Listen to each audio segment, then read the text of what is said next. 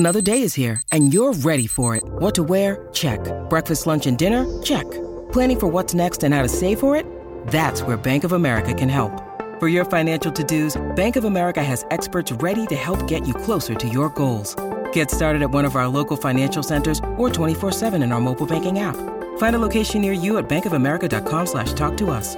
What would you like the power to do? Mobile banking requires downloading the app and is only available for select devices. Message and data rates may apply. Bank of America N.A., member FDIC. When you need mealtime inspiration, it's worth shopping Kroger, where you'll find over 30,000 mouth-watering choices that excite your inner foodie. And no matter what tasty choice you make, you'll enjoy our everyday low prices, plus extra ways to save, like digital coupons worth over $600 each week. You can also save up to $1 off per gallon at the pump with fuel points. More savings and more inspiring flavors make shopping Kroger worth it every time. Kroger, fresh for everyone. Fuel restrictions apply. What kind of a show are you guys putting on here today? You're not interested in art? No. Now look, we're going to do this thing. We're going to have a conversation. From Chicago, this is Film Spotting. I'm Josh Larson. And I'm Adam Kempenar. So, the topic of today's video is being yourself. Being yourself can be hard. And it's like, aren't I always being myself? And yeah, for sure. But being yourself is like not changing yourself to impress someone else. Since when has Enya had the power to make me weep? I think that happened with your Lord of the Rings conversion of maybe a month back. Yeah. That's Elsie Fisher as Kayla, the teen protagonist of Bo Burnham's funny, moving, and occasionally brutal coming-of-age film, 8th Grade. The 27-year-old Burnham is a successful stand-up comic and former YouTube star. 8th Grade is his debut film. This week on the show, my conversation with Burnham, plus the Film Spotting Top 5 Struggling Adolescents. That and more. In movies. Struggling adolescents in movies. My kids wanted me to be sure to clarify that. I may have some room still at number 5. That's all ahead on Film Spotting.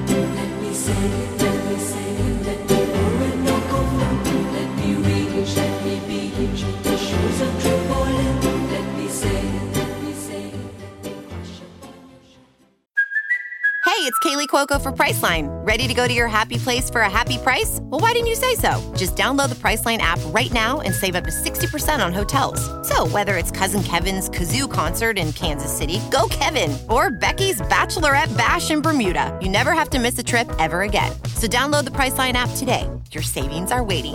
Go to your happy place for a happy price.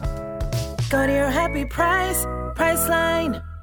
Welcome to Film Spotting, and welcome back to you, Josh. Welcome back to us. I could be wrong here, but I think in the 6.5 years, that we have known each other, that we've been doing this show together, it's been exactly 1 month since we've seen each other. I think that's the longest we've ever gone. How have you been holding up? You sure there hasn't? Well, I've been doing fine. I don't know.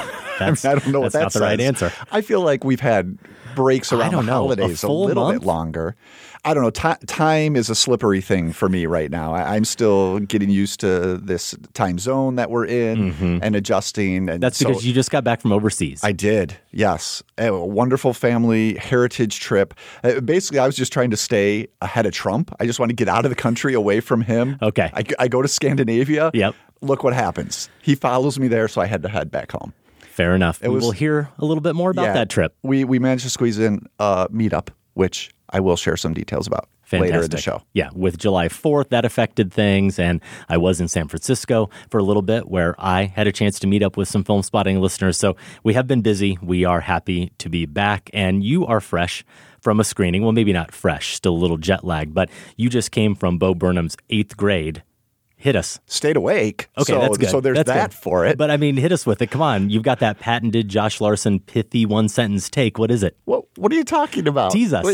Are you referring to my thoughtful, 800 to 1,000-word reviews that I put in my... Okay. No, I'm You're thinking talking of about that the Twitter first stuff, impression. The Twitter stuff. All I've got for you right now is, and I think I am 20 minutes out of the screening, harrowing. Okay? Okay. And that's from the perspective of someone who is in the middle of middle school as a parent. Okay. So good film, very harrowing. Yeah. We'll see if we can get a little bit more out of you in just a bit. This week on the show, my conversation with the director of 8th Grade, Bo Burnham, plus the Film Spotting Top 5 is tying in with 8th grade, struggling adolescents. And we will have Massacre Theater, where we act out a scene for your entertainment and amusement, and you get a chance to win a Film Spotting t-shirt. But we do begin with Bo Burnham. If you're out of touch, maybe raising a few adolescents like me, you may have not been aware of the name Bo Burnham until this year's Sundance Film Festival, when you started hearing comments about this 27-year-old comic who'd made a great coming-of-age movie about an 8th grade girl. Turns out, I had actually seen Burnham before in a supporting role in last year's The Big Sick. He plays one of Kumail Nanjiani's stand-up buddies. Turns out Burnham is a successful stand-up comic with a couple of really good comedy specials under his belt. He's also a former YouTube star, and he wrote and starred in the cult hit MTV series Zack Stone is Gonna Be Famous. As I mentioned at the top of the show, 8th grade is Burnham's feature writing-directing debut. It tells the story of 8th grader Kayla, a shy, awkward kid desperate for connection as she navigates the final week of middle school. Kayla's played by newcomer Elsie Fisher, who is remarkable in the part. Adam, you spoke with Burnham back in June. 8th grade played at that time to a sold-out house at Chicago's Music Box Theater. It was part of the Chicago Film Critics Film Festival. In that conversation, which I still have to listen to, Adam, you know I like to see the movie first. I'll allow it. I understand Burnham talks about Fisher and what makes her such a gifted talent. Yeah, really nice comments about her and about what makes a great film performance. We also get around to the obvious question why a 20-something dude was drawn to telling this specific story. But we're going to start with a clip from Burnham's 2016 stand-up special, which I love and I believe is still available on Netflix, Make Happy.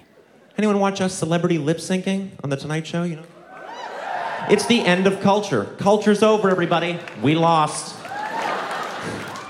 This is entertainment. How is this entertainment? People we've seen too much of, mouthing along to songs we've heard too much of.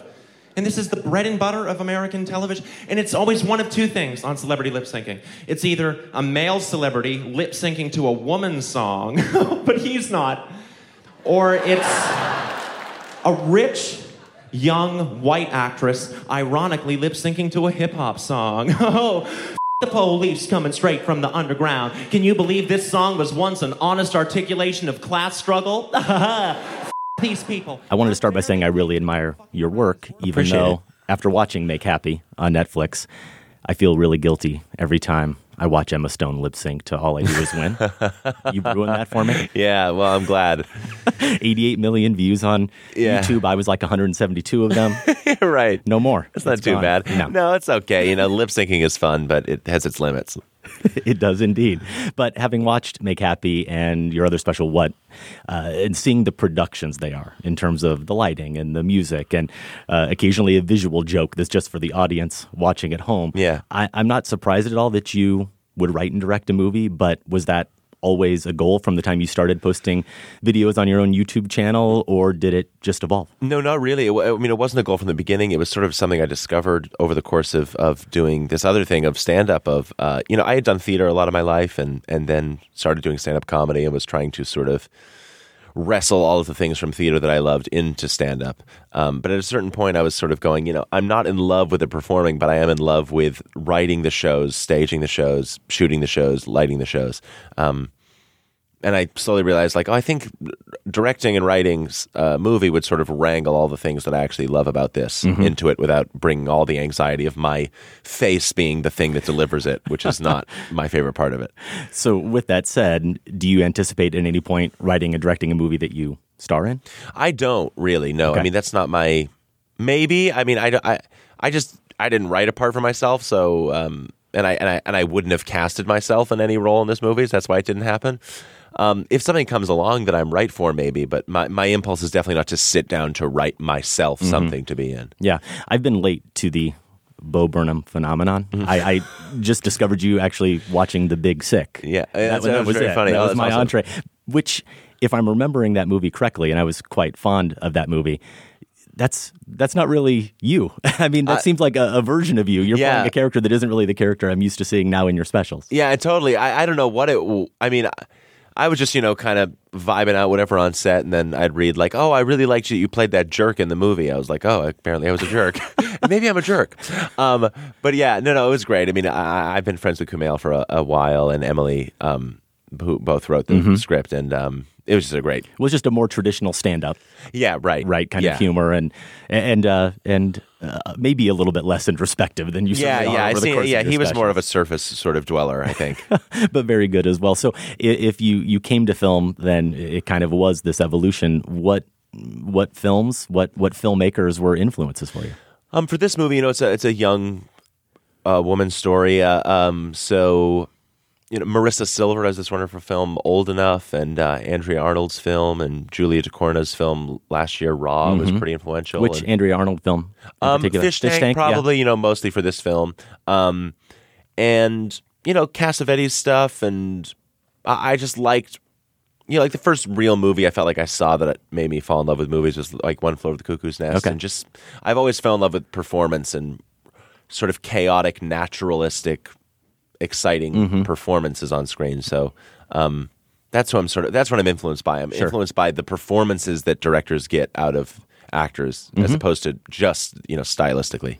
One of the films you mentioned during the Q&A that followed the screening at the Chicago Critics Film Festival here was, you mentioned Trey Edward Schultz's film Krisha. Yeah. That film is a family reunion movie that turns into an all-out horror film, right? Yeah. And yours is a coming-of-age movie that doesn't turn into a horror movie, but certainly has its fair share of dread. Right. And one of the connections, I think, for me is the way the audience watching both films perceives the world at all times from the perspective of that main character. Yeah, main character. And sometimes their psyche is a little bit fractured, a little intense, a little heightened. So how important was it for you to present that world to us as viewers all the time through that perspective? Yeah, I mean, that was the impulse to want to make something very, very subjective. I mean, my initial impulse for how the film would feel would be just completely docu-style. And then I realized that like a completely naturalistic approach to the filmmaking was actually less real than something slightly more stylized. That what she's feeling is a little more intense than just what would be shown if you filmed it naturally. So, and Krisha is a great example of doing that. A film that feels very, very natural and real, but has a sort of heightened style that actually makes the emotions of the central character feel truer than just coldly observing them. And that was very important. I mean, the whole point was sort of, can we take a young kid's emotions as seriously as she does? And can the audience feel them as seriously as she does? Not to make her experiences smaller by being nostalgic or looking back as adults, but really to, sort of handcuff the audience to her and force them to walk through her story moment to moment. And the music really is a key part, the score of that heightened style and that sense we have as viewers watching the movie.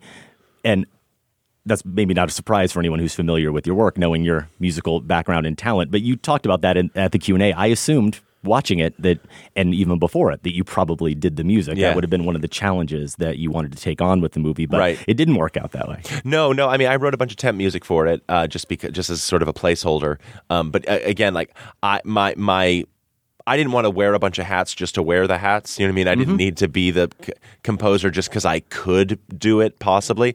I felt like the temp score I wrote was tonally correct, but not competently where I wanted it to be. And I stumbled on this composer, Anna Meredith, who's a Scottish composer, classically trained, and has started sort of doing electronic music on the side. And she writes the music I wish I could if I was a genius, but she's the genius. And her music is just very. It's hard to find electronic music that's warm, and I wanted to find electronic music because it's a digital story. But electronic music can often be kind of aggro and mechanical, and she writes music that's very warm and accessible, and yet she's taking big swings and big risks. You know, there are the sort of stuff she does with time signatures and switches, and her impulse is to be very big and theatrical, and I wanted the score to be foreground music, not background music. I wanted to activate the story and make the story more intense and more alive.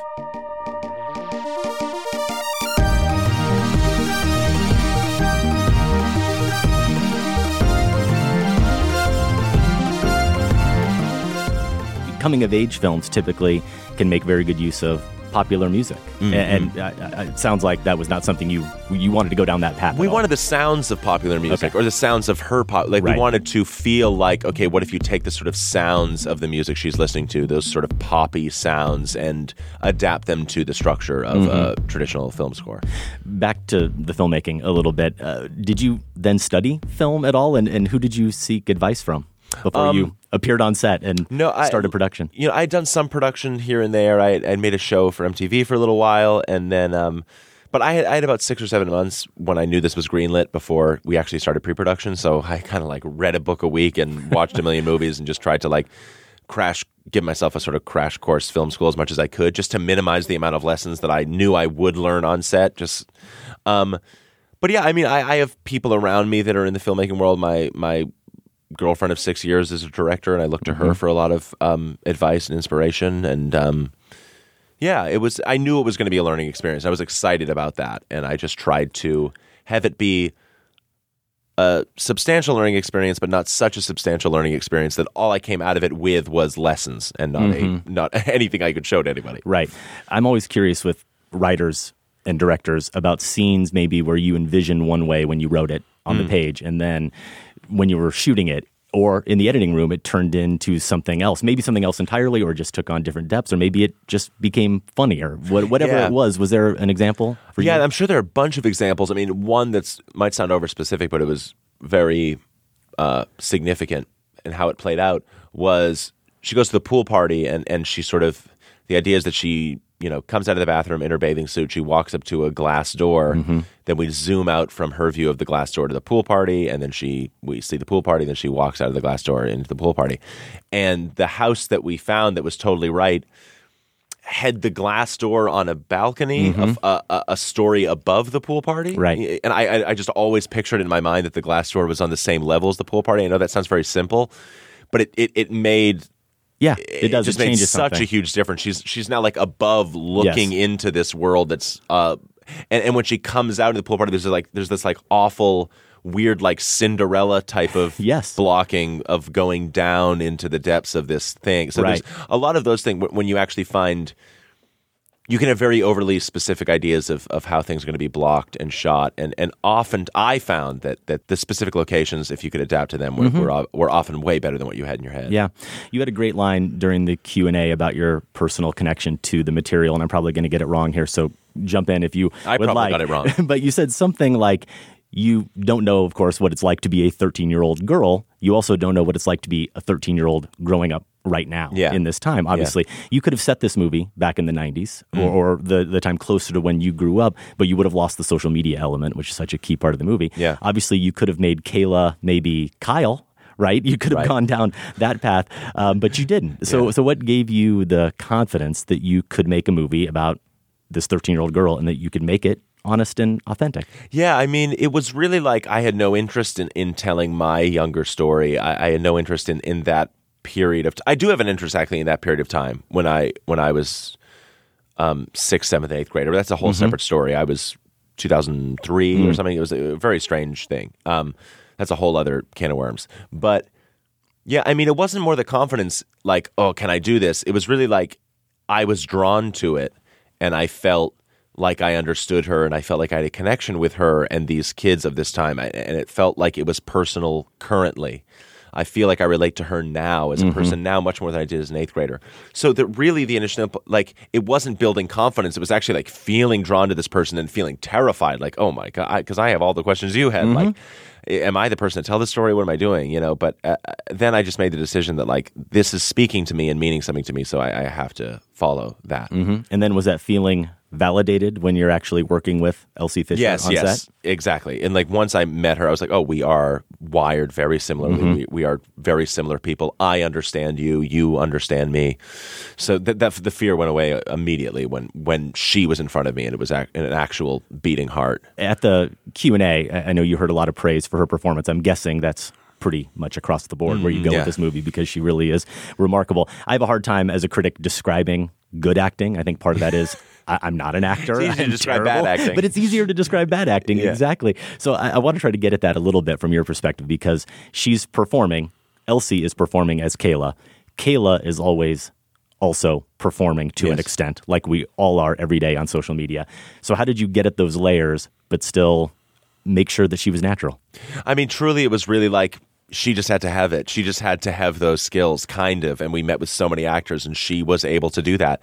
She was able to just sort of maintain the sort of chaos that all kids have. I mean, when you talk to any 13-year-old. I have a 13-year-old daughter. You do? Eighth Okay. grade. Oh, great. She's finishing up 8th grade. And again, it's funny. It's like maybe the one time where they aren't performing in the movie is with her dad, is where she's actually comfortable to be mean. And the kind of idea there is that like meanness from her is actually a form of love. It's like, you're the only person I'm not scared of, so I will be mean to you. Yeah. I don't have the courage to be mean to anyone at school, so please let me just yell at you.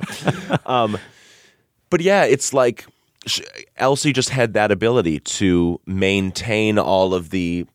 A lot of kid actors, when you give them a script, you know, they take all of the things that make them interesting and chaotic and fun to watch, and they squash them down into a very sort of simple line reading. They're sad, they talk like that, and when they're happy, they talk like this, you know.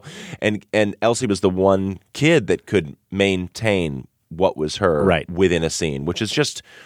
I mean, I can't talk to it. It's as much a magic trick to me, having seen it through the process, as anybody. I still watch it on screen and go, I have no idea how she did that. Those other performers are somehow externalizing it in a way that feels false, and she was internalizing it, but still expressing it. Yeah, well, she's just comfortable to be vulnerable in every moment. She's or not that. She's comfortable to exist at the sort of horizon of her thought. Like, when I watch her, I go like, wow, it really looks like a kid trying to form thoughts, like a kid trying to say something, as opposed to, I think there's an impulse with actors to want to be in control. And I think great actors can let go of their control and can be free and vulnerable to the moment. I don't mean vulnerable as in like soft and weak. I mean vulnerable as in like, I don't know what's going to happen right now, and I'm vulnerable to whatever is going to arise in me at this moment, as opposed to going into a scene with an intention and knowing what to do. That stuff, it does not work on film. When you're that close, you can see right through that. The early dinner scene with father and daughter felt it hit very close to home. Yeah, that's awesome. Very close to home, trying to just get them to respond to you in any way with their phone out and those earbuds in. It can be very difficult. Have you, as you've been touring with the film or been going to some festivals, have you been watching it with audiences? Because the Music Box crowd, the line was around the block. It was packed.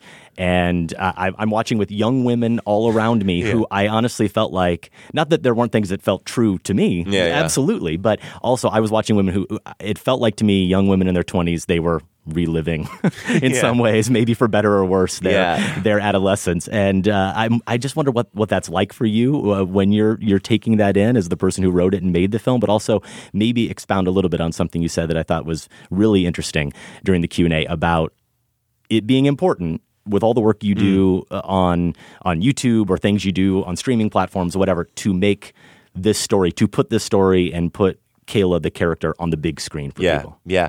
Well, I do watch it. I'm mostly like popping in and out, checking the sound levels. Like, I tweaked the level 9 times over the course of the, but it's also, you know, I traveled around a lot doing shows in theaters, and I could never fully enjoy the experience because I had to do the show. Like, I would not.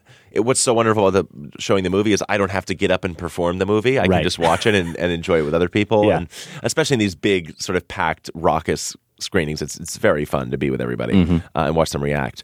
And in terms of, I mean, it is a type of movie that on paper, you know, people might think should be a streaming movie or a small movie or a TV show or whatever.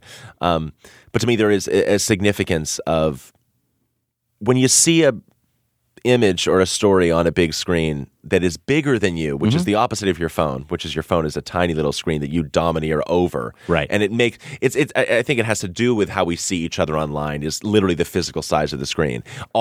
We present each other to each other on these tiny devices, and of course our lives look so stupid and inconsequential on this little thing. So part of it was, you know, this small, in theory, quote unquote, small story of this young girl whose problems, you know, next to the problems of the culture or the nation seem very small, should not, in this moment, we are going to sit and she is going to be, you know, 40 feet tall in front of us, and you're going to be humbled before the image of this girl. That's really important to me. And also just as our attention is more and more fractured, it feels like the required attention of being in a theater has just gotten more and more valuable. The idea of this is the one place where we are forced to turn off our phones and pay attention to something for an hour and a half. And that's important to me. And I just thought we can't take human stories off the big screen. It can't just be explosions and car chases. We also have to. There's a significance to blowing up the small and sitting before it. Yeah. Well, it resonated with me because certainly I don't even know the running time of the film. It's 180 minutes. No, 93, exactly. 93 minutes, yeah. I felt every minute of that 3 hours. Yeah. No, but that was the only 90 minutes or whatever all day yesterday that I didn't look at my phone at least. Yeah. That was it. I mean, it is it's a reprieve. Instead, you looked at someone else look at their phone. That's it. Exactly. That's true. You mentioned the word control earlier when you were talking about actors maybe sometimes trying to exert control over their performance a little bit. I want to try to get at that a little bit, so bear with me here. But it's hard not to watch your work and not think about irony, of course. And you've even done a song called Ironic. But it seems to me anyway still the dominant mode of discourse these days, and there are reasons for that, and maybe there are some downsides to it, being that sometimes you never quite know where you stand with anything or what you should be grasping onto. What's serious? What's a joke? Of course. Should I be offended by that? Should I not be? Should I be moved by that? It's draining, right? And it's really messy. Empty. Yeah, and I was thinking at least in performance, when you're on stage, you get to control that conversation in the moment, right? And I think it's Make Happy where the crowd starts to participate a little bit, and you're like, this isn't a participation thing. This is my show. But in real life, and certainly this case with Elsie, you don't get to control. Yeah. You don't get to control the audience. You don't get to control the conversation. You have to interact, and that makes it even more draining. So I want you to speak to that, maybe if you can. But also, is that one of the things that makes performing fun, if that's the word, that it's your ability, it's your chance to exert that control? Yeah, I mean, well, that's interesting. A lot to sort of go after there. Well, I will say first, the performance of a one-man comedy show on stage and a performance of a character in a narrative feature are almost incomparable. There's they're very, very different types of performance, but at least to the irony issue, that was sort of my way of getting at things emotionally and culturally for a long time. Was I sort of because I had to do comedy, I had to make everybody laugh every 20 seconds. The sort of impulse was, okay, I'll talk about these issues ironically and satirically. And I just sort of found over the course of 10 years that attacking the current moment ironically and satirically is pretty empty and doesn't really work for me and doesn't really get us anywhere or didn't get me anywhere. How do you satirize the internet? How do you satirize, whatever.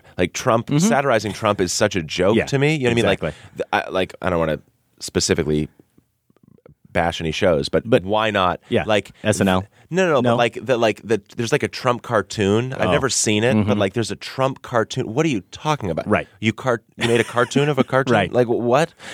It's the same thing where it's how do you make an ironic thing about the internet when the most ironic things you see are Old Spice commercials and Geico commercials are making, and Deadpool is making fun of so for me, I just with this wanted to drop all of that and try to be honest and genuine about because the internet is self-satirizing, it's self-ironic and or it's self-ironizing, whatever the verb is. So yeah, that was the journey to this movie and it probably is, like you're saying, has something to do with control, letting go of control over this. Or not, I really wanted to make a non-authoritative statement on the internet rather than going, all right, I'm going to tear apart the culture and show you what's wrong with it. If I'm honest with myself, the current moment just makes me feel weird in my tummy and I want to express that feeling. And be descriptive of the moment rather than pedagogical or whatever.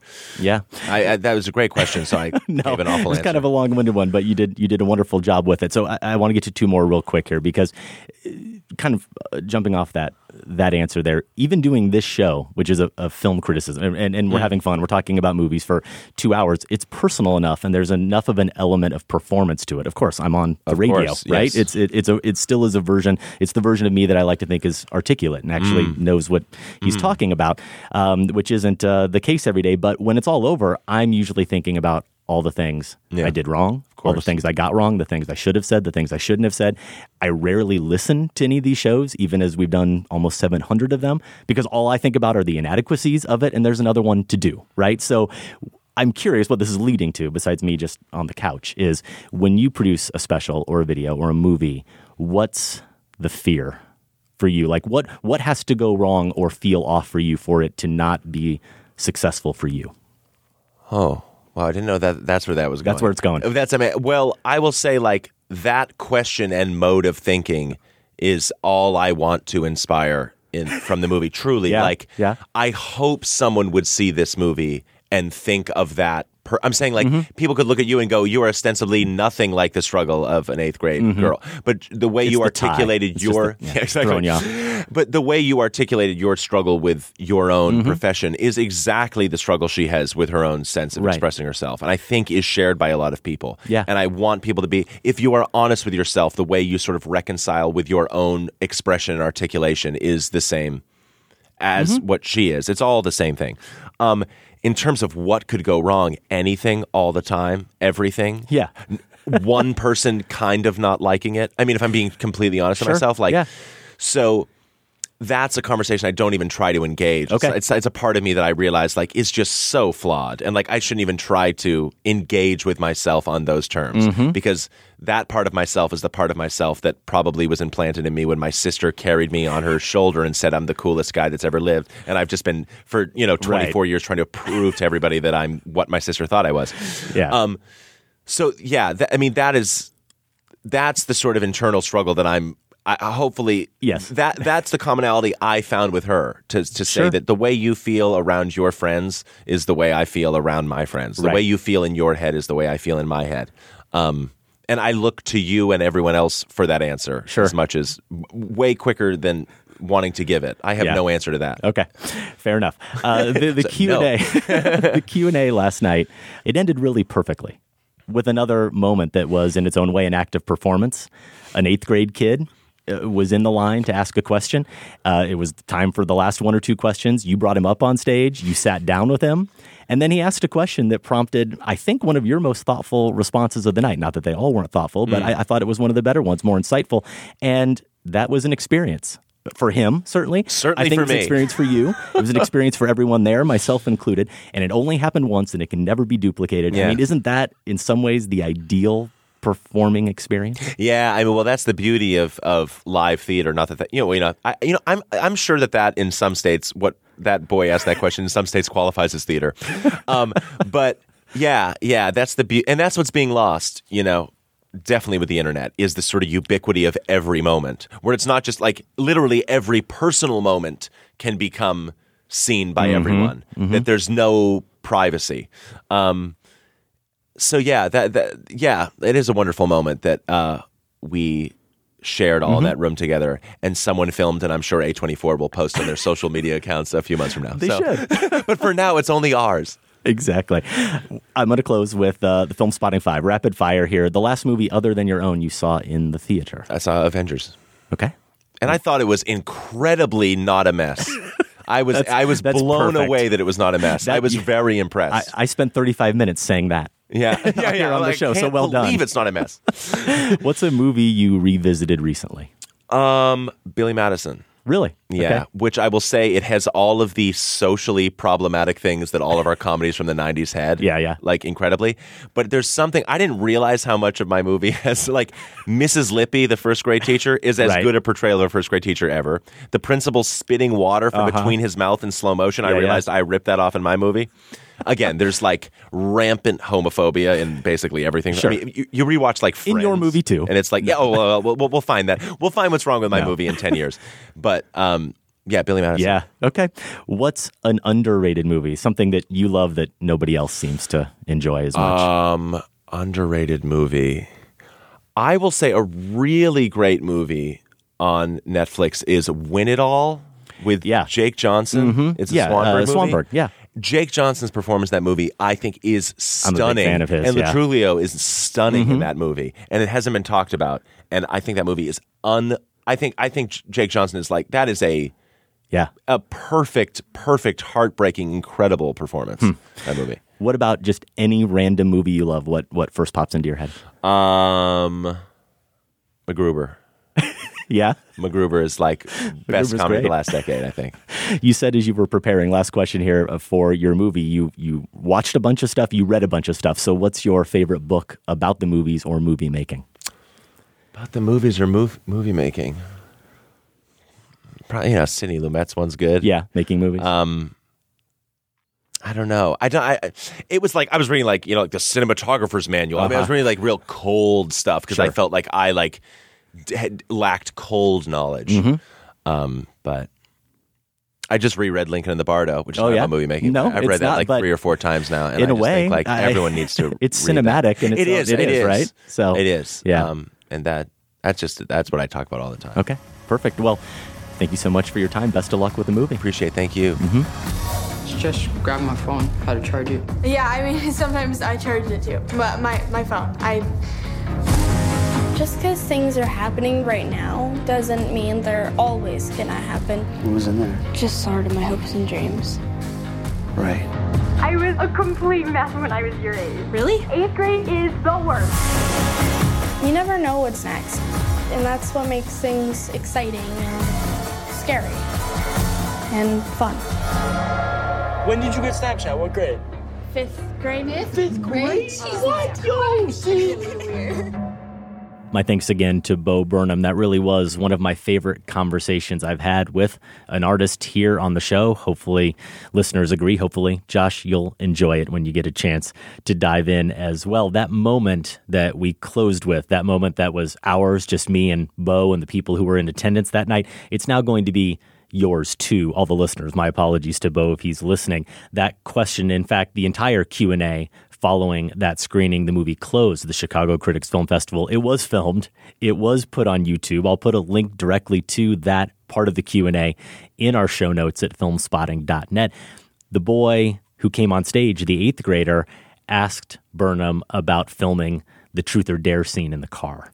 And you can hear the crowd, everyone kind of reacts viscerally to even him just asking about it. And Bo used that question to not only answer what the boy was inquiring about, but to make a really good point about how it's probably an instructive, if uncomfortable, scene for kids to watch and parents to watch with their kids, because nobody teaches kids about those types of situations. Nobody's talking to kids about how to navigate those kinds of scenarios, the power dynamics, the sexual dynamics. You're learning about anatomy. You're learning about what's happening to your body. You're not learning about how all those changes can manifest themselves and put kids in some really tough situations in the real world. And that scene is one of the main reasons why I said this movie was harrowing. Yeah. But I don't want to make it sound like I'm a paranoid dad either, because there were other moments in this film that were equally troubling. I would put on the same category the swimming pool scene when she's getting up the courage to get in her suit and be the last one in the pool. Bo talks about that a lot. And that for me was equally wrenching to watch as a parent. I think, overall, and again, these thoughts are really fresh having just come out of the screening. I will say, though that's my first impression, reflecting on the overall experience and also having 8th grade swirl as we've been putting together these lists alongside so many other screen portraits of this age and these sorts of interior struggles that kids have. I find this to be ultimately a lot warmer than most of the other films and ultimately, more comforting, even as it does recognize the real tiptoeing towards trauma that can happen for kids at that age. So I think that's a unique quality to 8th grade in terms of this genre, if you want to call it that. Well, it sounds like then you did enjoy the film. Oh, yeah, for sure. Yeah. Yeah. Saw it with Debbie. And so it was, we were talking a lot about our own experiences right out of the theater, how they compared to what is going on with this family, different dynamics in a lot of ways, but still a lot of universal stuff here. anyone who's gone through middle school, which is pretty much everyone, Right. is going to resonate with this. But if you're a parent, it does have that additional level of resonance for sure. I think there are a lot of great comments he made during the interview, things we could dive into a little bit more. I think I'll save a lot of that stuff for another show if this movie does come up again. But I want to acknowledge that description he has in the interview of Elsie as Kayla and what makes her so good. And that line, which I've just never heard it put this way before, and it's so brilliant. She's comfortable to exist at the horizon of her thought.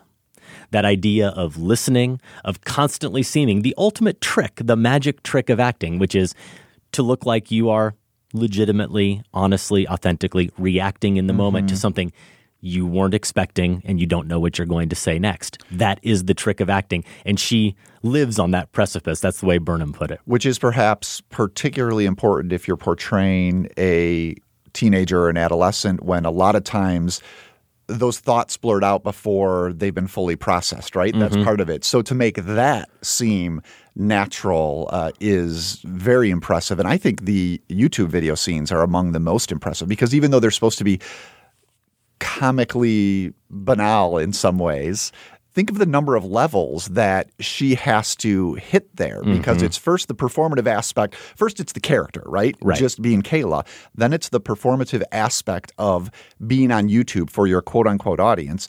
Then it's the level of she's enacting a fantasy, right? Or a fantasy is maybe too strong a word. A rosier projection, her life as she wishes it were. Yes. So those are multiple things going on that this young actress is managing to pull off while a direct address to a camera with dialogue, or maybe some of it is improvised, that absolutely feels like a kid who may have her note cards there outside of the camera's lens, but is still kind of coming up with this as she goes. It's really impressive stuff. I will just point out something I didn't get to in the interview. Otherwise, I got in all the questions I had prepared and then a bunch of others that came up in the moment. I wanted to ask him just because I would have thought he'd be great to throw this at and see how he responded. There's a character in the movie named Kennedy, right, who's this acquaintance of Kayla's, and she's one of those kids who's just like a kid or two that we all grew up with, who seems gloriously lacking in self-awareness, and they just seem to have all of their stuff together all the time, no neuroses or anxiety. And I've always wondered, I wanted to hear what Burnham said, whether or not those people truly do have it all together and are completely lacking in those neuroses, or are they just better at hiding it? I would have loved to have heard his response to that maybe another time. I also did consider, Josh, and I'm so glad I abandoned this. I just realized how much work it was going to be, and that I did not have the level of cleverness or creativity that Bo Burnham has. I considered trying to frame the interview as a meta exercise, not unlike some of his stand-up, where as I was going through the interview, I vocalized all my own insecurities and fears about conducting the interview. Sort of a counseling session? Maybe. Yeah. And it kind of turned into that anyway, but I realized that just was not going to go well. And probably made the right choice. Why not just have a straightforward, earnest conversation with the man? It seemed more in keeping with the spirit of 8th Grade, which is a profoundly sincere film. Yeah, I think he probably appreciated that choice. Probably. 8th Grade is currently out in limited release, including here in Chicago. If you're in Chicago and you're hearing this before Saturday, the 21st of July, you have a chance to see the film with Burnham in attendance Saturday at 7:30 p.m. at the Landmark Century Center. They will, of course, screen the film, and there will be a Q&A with Burnham to follow. Maybe if you're an 8th grader out there listening, you can end up on stage sitting on the floor, and you can ask Burnham a profound question as well. Of course, if you have seen the movie already and you agree or disagree with anything we've had to say about it, you can email us feedback@filmspotting.net. Well, if you think my critical skills are a little rusty after a few weeks off, wait until you hear my acting. Massacre Theater is next. Then, in case we haven't already stirred up enough unwanted memories of middle school, it's the Film Spotting Top 5, Struggling Adolescents. Stay with us. You made a list of all your favorite things. I made a record of my faults. We stared so far into the future, even now's come to a halt. I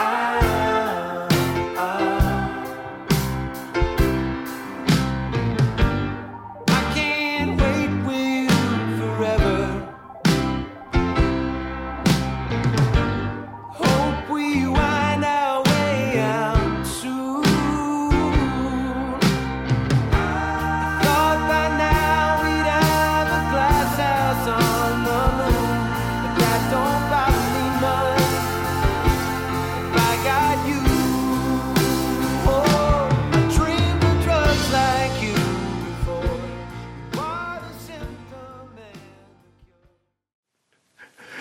He's irreplaceable. How can we possibly? All right, I was thinking of the people.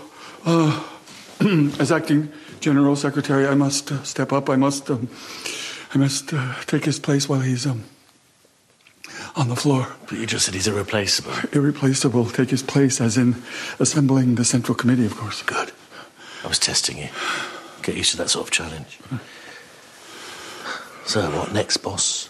Simon Russell Beale and Jeffrey Tambor in the sixth best film of 2018 so far, at least according to film review aggregator Metacritic.com. That clip from The Death of Stalin, the latest movie by UK writer-director Armando Iannucci. The comedy's 88 Metacritic rating puts it in the company of some pretty good films. Black Panther, Paddington 2, and the movie we just talked about, Bo Burnham's Eighth Grade.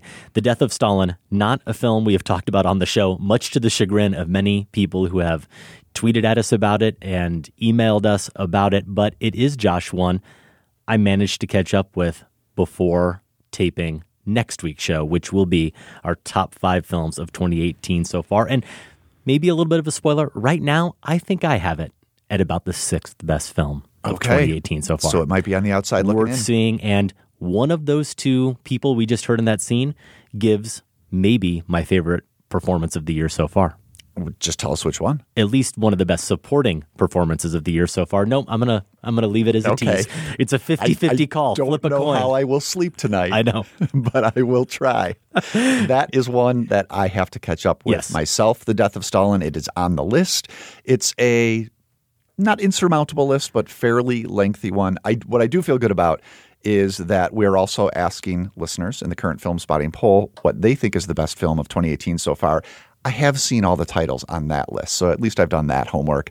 Here are the options: Annihilation, Black Panther, First Reformed, Hereditary, Isle of Dogs, Paddington 2, A Quiet Place, The Rider, and then we do have an other category if you want to give us a write-in vote. Yeah. It's not great timing here, and this seems to happen every July because we like to plan our weekend getaway to Spring Green. We go up and see the Van Hallgrens. We go to American Players Theater. We watch some great plays, but it eats up our entire weekend right as we're trying to cram in our homework for this Top 5 Films of the Year show. And I don't know how I'm going to get it done, though I've basically decided at this point that I think I have only 2 titles I'm going to try to fit in, and one of them is the only one from those options I still haven't seen. I'm going to have to break down, Josh, sometime in the next 2 days and go see Hereditary. Here's my request. Can we do it over the weekend and all watch it together so that I can not only hold your hand, but also then let go and watch you curl up and cry like a little baby? I would love that. Okay. Let's do it. Do we have to give up the second play we're seeing Saturday or the canoe trip? We're going to have to choose. One of the two. Most of those titles Josh mentioned, they are currently available to stream or rent if you have to do some cramming as well. First Reform and The Rider, unfortunately, are coming out at the end of this month. Hereditary not coming out until September, but should still be in several theaters. In early voting, there is a front runner, but otherwise the votes are spread pretty evenly across the board. You can vote now at filmspotting.net. If you leave a comment, and we hope you do, please let us know where you're listening from. You can also tell us what your favorite film of the year so far is in the form of a voicemail or audio file, feedback at filmspotting.net, or call 312-264-0744. We do love to give away passes to screenings, sometimes advanced screenings before the movie comes out, or during the movie's run of engagement. If you live in the Chicago area and you like free movies, you should pay attention to filmspotting.net/events. These 2 movies, the passes both came and went between recordings of the show, but hopefully people did frequent the site. We gave away passes to Blind Spotting. We've heard a lot of comments about this movie starring Daveed Diggs, whether or not we were going to sue for any kind of copyright infringement. Apparently all we got in return were some passes. Yeah, that's it. Who's our attorney? That was our compensation. We need to work on that. Also, The Wife with Glenn Close and Jonathan Pryce. But Josh, pretty soon, posted over at filmspotting.net will be passes to see a documentary I'm very curious to see, Generation Wealth, from director Lauren Greenfield, who gave us The Queen of Versailles. Oh, that was great. Yeah, good film. More information about those passes is available. filmspotting.net/events. Speaking of events, we're going to get to your meetup here in a second. I don't know if it can quite compare to the star-studded affair that was the Sharp Objects Episode 2 premiere that happened here in Chicago this past weekend.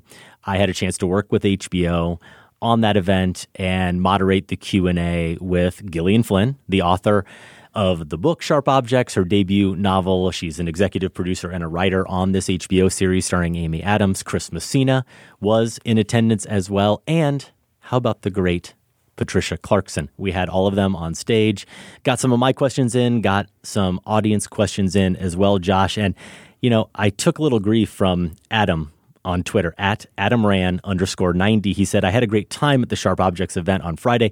Would have liked to have said hi to Adam, but he was hobnobbing in the VIP section with Chris Messina the whole time. Now, does that sound like me? Yeah, this is what I heard. I heard that Sarah, your wife, now has a new best friend. This is true. Patricia Clarkson. Well, Patty. Yeah, exactly. We call her Patty. Oh, my gosh. So he's gone. We've lost him, folks. Yeah, you have. Well, unlike Adam, at the Oslo meetup, that's how you say it. Oh, Oslo? Oslo, yeah. That's how we say it in Norway, Adam. I stuck with my fellow commoners. Okay. It was just myself and a handful of everyday people. I can't help it that Patty's so inviting and engaging, folks Josh. who just like to talk movies. We didn't need big names or fancy VIP sections. We went to a common park in public, grabbed a couple of beers. And it was kind of weird because this is like, we weren't out super late. This was not like the London crowd. Keep me those people. My goodness. Norwegians are more laid back, reserved. Reserved is the right word. So we were done. We wrapped up by about 11. Nice try. About 11 p.m. And it was like still light out. Everyone's walking around. It was craziness. Norway is gorgeous, absolutely gorgeous. We hit like the best weather of the year from what we were told. So we really lucked out there. I don't know if I could do it all year round, but hey, in July when you're getting some sun and you can stay out late with the light, it was really beautiful. So I do want to thank those guys who came out. It was Tor, Christian, Martin, and George. You just made those names up. No. You just took them out of a Norwegian Did you see how I pronounced Tor too? Yeah. It's spelled T-O-R. And I asked him. I didn't want to mess this up. Now, the other guys I've probably butchered, but hey, Tor, I know. Sorry, guys. We talked about the show, of course, got some good feedback. Maybe I'll share with you. A lot of Tarantino talk. I forget how it went that direction, but it did, which is always fun. Most importantly, they helped me appreciate there are some very alarming sculptures at Vigeland Park. I'm just going to – this is how you spell it, Vigeland. I'm going to let listeners Google that and alarm themselves. But George described them as I think – I'm sorry, George, if I'm misquoting, but comforting and hopeful, which told me a lot about my Norwegian heritage. Check out those sculptures. Christian, I do have to say, he not only bought a copy of Movies Are Prayers from me, he gave a cash donation. I'm rustling through my bag. You're just going through, you're just pulling out dollar bills. No, I meant to have this ready for you because I want to show you. I had to carry this cash through customs. I was afraid something was going to. This is a generous donation that Christian gave. Okay. You don't have to read the amount, but maybe Christian can check with you and make sure every bill is there. Did you hear that thud? Did you hear the thud? I'm not kidding you. The console. I'm sweating in the customs line, just thinking what is going to happen here. Look like you're a drug mule or something. And here's a handwritten note. Dear Film Spotting, you have gone from being entertainment on my way to work to something that needs to be savored for the weekend. Your sunny disposition and enthusiastic arguments always manage to put a smile on my face. Keep up the good work. Christian Christensen. And this goes in the show coffers. Here, it does. It's yours. So fantastic. Thank you, Christian. Thanks to everyone who did show up for that meetup. It was a lot of fun. Well, I was going to say that Adam's accusation against me on Twitter, not totally accurate. I managed to meet up with a handful of very nice Film Spotting listeners who came up and talked to me. You let them in the VIP section? Yeah, I let them in. Well, no, that was nice of you. No, I ventured outside it, of course. But Adam must have missed the part where after my long conversation with Chris Messina, Sarah and I, and actually friend of the show, Angelica Bastien, sat on the couch for at least the next 90 minutes just listening to Patty Clarkson tell stories. Patty. At one point, Patty took off her gorgeous yellow heels and made my wife try them on. So how many people can say that? Patty's also insisting that I buy my wife a pair of those. Oh, she wasn't going to give them to her. You've got to go get your own. No, it's supposed to be a gift from me. Well, there's that your money cash, will go a long way. Christian. Yeah, I'll take it. It probably wasn't what you envisioned, but you are buying Mrs. Kempenaar some new expensive Hollywood shoes because that's the kind of show we are now. It really was surprising, honestly, Josh, just how fun she was and how much she just wanted to chat. Told stories about working with De Palma on The Untouchables, which I didn't even remember her in The Untouchables, frankly. I haven't seen the movie in 2 decades, but she plays Kevin Costner's wife in that film, and it was her first film role right out of Yale. And she talked about how De Palma actually insisted to the studio that she needed to be in the courtroom scenes that they were filming at the end of shooting, even though she wasn't supposed to be there per the script. He insisted that Mrs. Ness needed to be there, and it basically saved her life by giving her more time on set and, of course, more money that she desperately needed. But all 3 of them really were just so lovely, Gillian, Chris, and Patricia Clarkson. And I had a blast, and I'm happy to have had the opportunity to work with HBO. I want to thank Lorraine Anderson there and everyone else who made it possible. And, of course, all the listeners who came out and supported us. It was a packed house. Do you think you could get Patty to come play Massacre Theater sometime? Oh, man. How fun would that be? That'd be pretty She fun. would do it in a heartbeat, honestly, if she was in town. She just seems like that kind of person. Angelica, I mentioned, was there. And I don't think this was part of her assignment. I think the story I heard was Patricia just enjoyed talking with her so much because Angelica's doing a profile on her, a big piece on Patricia Clarkson for, I think, New York Magazine. Nice. And she'd already had one long conversation with her before. They met at the New Orleans Film Festival. Patty's from New Orleans originally, heard a lot about that. And of course, with her being in Chicago, she invited Angelica to be there. And so we got to hang out. I haven't actually co-hosted a show with Angelica before, so that was my first opportunity to really get to know her. Yeah, she's been on twice with me. She's great. Yeah, she really is. And as we're talking about great actors like Patricia Clarkson and Chris Messina, we're going to now sully that with some terrible acting in Massacre Theater. The part of the show where we perform a scene and you get a chance at winning a Film Spotting t-shirt. It was a few weeks back when the AV Club's Katie Reif and I massacred the scene. Who the hell are you? And where did you get that goddamn clown suit? Cleveland? Actually, yes, sir. I did get it in Cleveland. What the hell are you doing in my office? Well, I came to talk about my job. The only job you're going to get in here is pushing up daisies from a pine box. Now get out. So Johnny Depp there is William Blake and the great Robert Mitchum. Katie got to play Robert Mitchum. It was actually his final film role as John Dickinson in 1995's Dead Man, written and directed, of course, by Jim Jarmusch. That massacre was part of episode 687 when Katie and I reviewed the Mia Wasikowska, Robert Pattinson starring Damsel, and we also shared our top 5 women in Westerns. Michael Roche in Leonia, New Jersey writes, Josh really channeled a stuttering Johnny Depp from Dead Man. The tie-in was that, like Damsel, the film is a neo-Western that undermines the tropes of the genre. Is that what you guys were going for, Josh? Of course, yeah. Okay. I think that was the first idea there. Andre Cadeau from Charlottesville, Virginia wrote in, the Josh/Katie version of Massacre Theater was from Dead Man, which I saw for the first time earlier this year thanks to Film Spotting Madness. Being an unconventional Western, Dead Man fit nicely with your review of Damsel.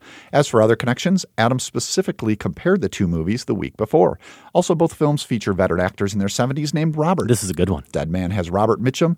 Damsel has Robert Forster. Indeed. In the really good, probably one of my favorite parts of the movie, the prologue of Damsel. Okay. Forster's great. Alex from Norway has a point of parliamentary procedure for you, Josh. Are you allowed to massacre a film mentioned in the episode? Well, if this is the same Alex from Norway I'm thinking of, I have a question for him. Yeah? Is it rude when someone comes to visit your country and offer to meet with you to say, well, I would, but you're on the wrong coast? That's true.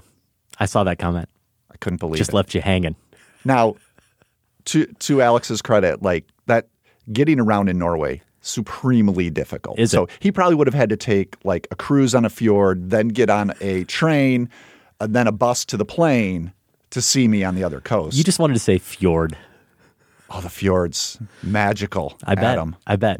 Honestly, the highlight for me. Cruising down the fjords. Alex, there is a long tradition of ruining Massacre Theater by mentioning the film earlier in the episode. Just ask our producer, Sam.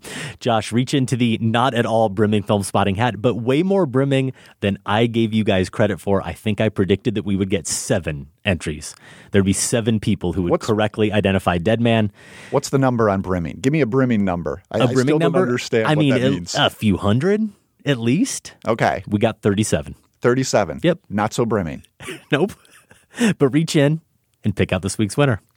The winner is Mike Cahotis, formerly of Gilbert's, Illinois. He now resides in Deerfield, Illinois. Yeah, we've heard a lot from Mike recently on the show. I think he likes to comment on our polls quite a bit. Congratulations, Mike. Email feedback@filmspotting.net, and we will set you up with your very own Film Spotting t-shirt. What happened to the cannoli line? Max, you're supposed to say forget about it, Sanchez. The old man likes his cannoli. Look, I made a mistake, all right? It didn't make any difference anyway. Hey, I'm letting it go. But don't say it doesn't matter. Every line matters. We move on now to this Mad Libs edition of Massacre Theater. We're basically completely rewriting the script to not completely give it away. Well, we're changing a few names. All the names, here. all the proper nouns have changed. There's like 7 of them, Josh. I saw a note came through just before we started recording on Slack. I'm in 8th grade. You're so upset about these name changes. It's ruining your process. I love what Sam did here. It's pretty clever. This is great stuff. Okay, well, we'll see what the listeners think. Okay. I mean, he is playing with a sacred text here. This is true. Okay. Yeah, this is very true. I also want to point out, I don't know if this will help you or not, but you get to actually do bad acting here in your part. Oh, really? This is... You're making a judgment call here? Oh, yeah. Even I recognize this. Wait, so and yet, now we've heard... the actor playing your role is nailing it? Well, no. No, I wouldn't. Nailing it is a little strong, but in comparison to the performance you're going to try to imitate. Okay. From what I understand, it's harder to purposely give a bad performance than give a good performance. Well, I wouldn't know. So we'll never know. So let's see what you do with this. I'm going to try to be comfortable at the horizon of my thought. I think that is the way to go. Okay, you start. I'm going to give you the action. Are you ready? Wait. Okay. And action. Don't you guys see? Don't you realize? You got to say the name. You got to say the name. Oh, yeah. Sorry. Which we did change here, too. Yeah, okay, here we go. Start. And action. Oswald Cobblepot. Don't you guys see? Don't you realize? He was a pro. He never made it this far. Look how far we've come. We've got a chance. A chance at what? Getting killed? Look, if we keep going, someone's really going to get hurt. Maybe dead. Besides, we got to get to the police. Maybe Rudy already got to the police. Maybe Rudy is dead. Don't say that. Never say that. The Fighting Irish never die. I'm not a Fighting Irish. I want to go home. And scene. You were too good, Adam. You think so? You were too good. If you know what film we just massacred by pitching our voices slightly higher, email the movie's title along with your name and location to feedback@filmspotting.net. Your deadline is Monday, August 6th. I am predicting, despite all the confusion with the names, I'm predicting way more than 37 entries. Are we going to brim? Will we have some brimming? I think we will brim. Oh, the winner will be selected randomly from all the correct entries and announced in a couple of weeks. To get official Massacre Theater rules, visit filmspotting.net.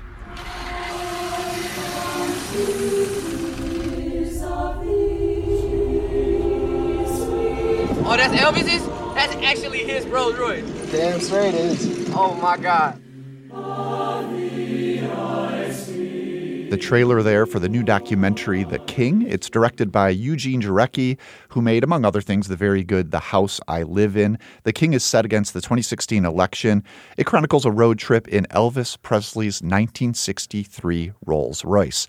Now, there is a quote in the trailer that we didn't play there. If Elvis is your metaphor for America, we're about to OD. Yeah, I needed to re-listen to that, but I'm pretty sure that's David Simon of The Wire fame who makes that comment. And yes, Eugene Jarecki made the very good, as you said, House I Live In, about our criminal justice system and U.S. drug policy. He made Why We Fight, about the military-industrial complex and American foreign policy. He made a doc about Reagan. He makes movies about capital A America. In this case, specifically, he's focused on the so-called American dream. And instead of making a movie about Elvis, where his life and career is the text, let's say, and what his career and legacy says about America then and now, especially with regard to race, is the subtext, if you will. He's really made a movie here where America and the legacy are the text, and Elvis's life and career are the subtext. Elvis is a metaphor for Jarecki and some others for our racial divide and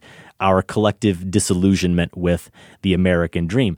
Now, within that metaphor is another one. As you mentioned, he is driving that 1963 Rolls-Royce that belonged to Elvis, and they're stopping in spots that have an Elvis connection. So they hit Memphis and Nashville and L.A. and Vegas and, of course, Tupelo, Mississippi, where he was born. And they talk to various artists and pundits, and sometimes they just have artists play music in the back where Elvis sat. I just finished this last night late. I'm still processing it, but I'll say it's a mostly fascinating puzzle of a movie. The whole Rolls-Royce conceit is pretty half-baked, and so we get a moment like the one where he's with the head of his road crew, because they obviously have to have a crew here to handle all the shooting that's going on in the car, and the car does break down. It's a 1963 Rolls-Royce, so he's got this guy who's driving, and Jarecki's in the passenger seat. I think the camera's in the back, and we get a moment where Jarecki is on camera, and he's not on camera a ton, though he is a character in this story, and he says to the road crew manager something like, I don't really know what I'm doing here with this movie, and I'm tempted to really scoff at it because it's kind of that moment where he's acknowledging that to the audience. So maybe we all kind of let up a little bit and go, okay, well, he's going to figure it out, or he doesn't even know exactly what he's doing. But I will acknowledge that I think the only reason that's really there in the movie is because he really liked the part that came after it. It sets up the fact that he then asks the road crew guy just kind of randomly, what do you think? What do you think we're doing? What do you think of this idea of the American dream? And he gives a pretty good answer. So I think that's the only reason maybe that line is still in there, as opposed to maybe trying to let himself off the hook a little bit. But does anybody, Josh, really need to see Alec Baldwin mock an annoying selfie taker and then express a couple of smart but pretty standard political messages, and then have that all culminate with him looking right into the camera and say, I don't know when this film's going to come out, but Donald Trump is not going to win. He is not going to win. I mean, he's pretty much there in this film to be kind of obnoxious and then be dead wrong in predicting how things would turn out. Now, of course, there are other voices that are more interesting. Van Jones, the great Ethan Hawke, who you're going to hear on Film Spotting in a couple months, Chuck D, even Mike Myers. And there's this meta moment where he's introduced looking right at the camera, laying on a sofa, and he looks at the camera and says, "Hi, I'm Mike Myers. You're probably wondering why I'm in this movie." And it really does stand out. But you know what? Mike Myers, being an outsider, being from Canada, his observations about the U.S. and democracy are really astute. And almost everyone else is more compelling of a figure. I don't know that the experiment here totally works. I even think Eugene Jarecki might admit that it doesn't totally work. But I like that it is an experiment. I like that he's going for something completely non-traditional as far as documentaries go. I like that visually it's more than just talking heads and archival footage. The compositions and the editing are staged and fussed over in a way that isn't traditional for docs at all. There's a lot of great match cuts. They clearly took time to consider transitions and consider connections between scenes, sometimes across time and space, and make that connection clear visually. If you want to find out whether or not Jarecki does think his movie all holds together, if the experiment is successful, you might just have a chance to ask him if you're here in Chicago. It is playing at the Music Box starting this weekend. He's going to be there opening night. So if you do hear this in time to make it there, you might get a chance to see that Q&A. We will link to more information about that in our show notes at filmspotting.net. The Britons traveled all the way from Texas to Minnesota. Most of that part of the country saw their first projected images at a Britain show. It is absolutely stunning. It is Méliès, and that's exactly the film. We have a new one. How could I resist a documentary about movies and Iowa made by a Grinnell College alum like me, no less? That's a clip from the trailer for the new documentary Saving Brinton, which plays at the Gene Siskel Film Center here in Chicago this weekend.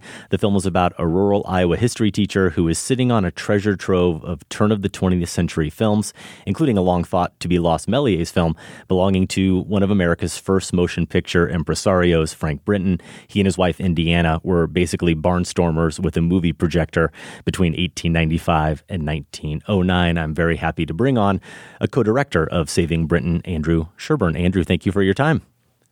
Hey, thanks for having me.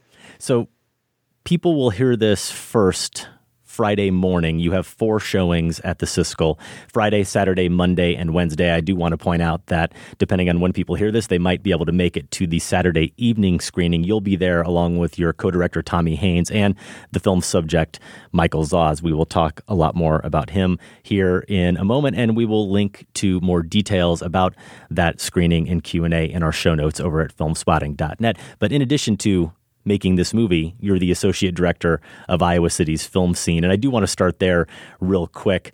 What is Film Scene? Because you pretty much pulled off what I always imagined someday doing back when I was a film student living in Iowa City. You helped start an art house movie theater that is getting the kind of stuff cities like Chicago typically get. Yeah, it's been such a wonderful journey. We're about to turn 5 years old officially in a few months, and I can't believe how quickly it's gone, and I can't believe how long it's been at the same time. But it's been so much fun. I mean, like you, I came to Iowa City, and I was wondering where the full-time nonprofit art house cinema was. And it turns out there wasn't one at the time, so we had to start one. And it's just been amazing to see the kind of community support. And I imagine that there's plenty of people around the country that have an art house in their city or their small town, and hopefully they support it and support it well, because I think that's where a lot of the future of great cinema, it happens at those art house cinemas. Mm-hmm. And that's where community comes together. That's where you get to see these films on a big screen with either a room full of strangers or your best friends. And it's just an experience that we have to keep alive and we have to treasure and we have to celebrate. And it's been a delight to be able to do that here. Congratulations on the success with it. I've only been there once, I think. I do get back to Iowa City quite a bit with my family. I have some family who lives in the area. I think I talked about it briefly here on the show once. I managed to take my kids to see The Kid. You were showing a Chaplin movie early on a Saturday morning. And this was maybe 3 years ago. So I want to say my son Quinn was maybe 7 or 8. And the scene where the boy gets taken away by the authorities, gets taken away from Chaplin, he just burst into tears sitting there in the second row of Film Scene. It was a more memorable film-going experience, and I'm glad I had it. That's great. I mean, it's not great that he was crying, but it's great. I know what you mean. So you pulled off another dream of mine. Now, of course, you made a feature documentary. This is actually your 4th movie. Let's get to the subject of the film, Michael Zoz and his collection. How did you discover him? Well, as you noted, Eastern Iowa doesn't have a huge film culture. There's a lot of people that are hungry for it, but it wasn't kind of baked in. And so in addition to, doing art house cinema, my co-director Tommy and I are probably 2 of the only folks working here as, more or less full-time filmmakers. And so we get calls on occasion. And this was just one of those amazing stories that somebody picked up the phone and thought to call us and tell us about. And we were initially just interested in the films themselves. I mean, we're film buffs, and the fact that there were George Méliès films and Thomas Edison films and Lumiere films just a stone's throw away from us was like, oh yeah, let's go right now. So we went down and we visited Mike, and what we discovered there was that there was so much more to this story. It wasn't just, hey, there's this lovely historical story that took place 110 years ago. It was, wow, something's happening in real time right now. There's this incredible character that is so easy to fall in love with, and he's doing something really special, which is keeping this history alive and keeping this community alive. And we wanted to capture that. And so we were fortunate enough that Mike was game for it, and we just took off right away. So when did you know that it was a movie? Well, as you said, this is our 4th feature. We've made a short film in between, but I think that's kind of always our intention is, when we find a story, we just ask that to ourselves right away, like, does this thing have legs? And it is a big commitment, of course, to make to any story, because this film has, its lifespan has been over 5 years now. So we're careful, but at the same time, we're always hungry for that next story. And this one, I think it was pretty early on. I mean, the film certainly morphed a few times while we were making it. We saw new things. We learned new things. The story took new directions. We got to know Mike better.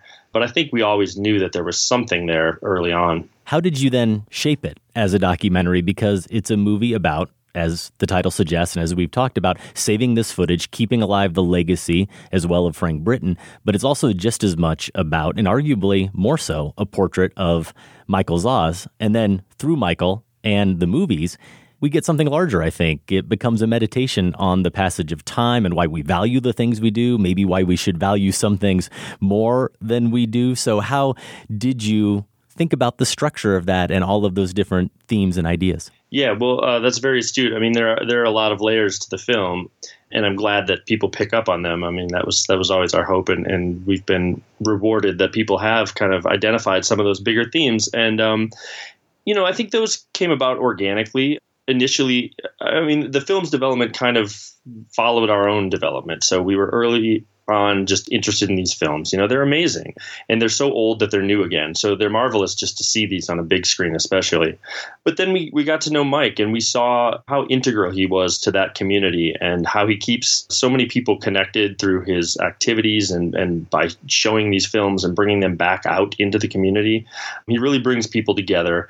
And then, as you mentioned, he's a great lover of history, and legacy is such an issue that he's always thinking about. And we just thought those were great topics for a film, and we really wanted to expose both Mike's appreciation for history, the way he keeps it alive, and then we wanted to show people a little bit of what Eastern Iowa looks like. Mm-hmm. I think people have probably seen some stereotypical images of the Midwest.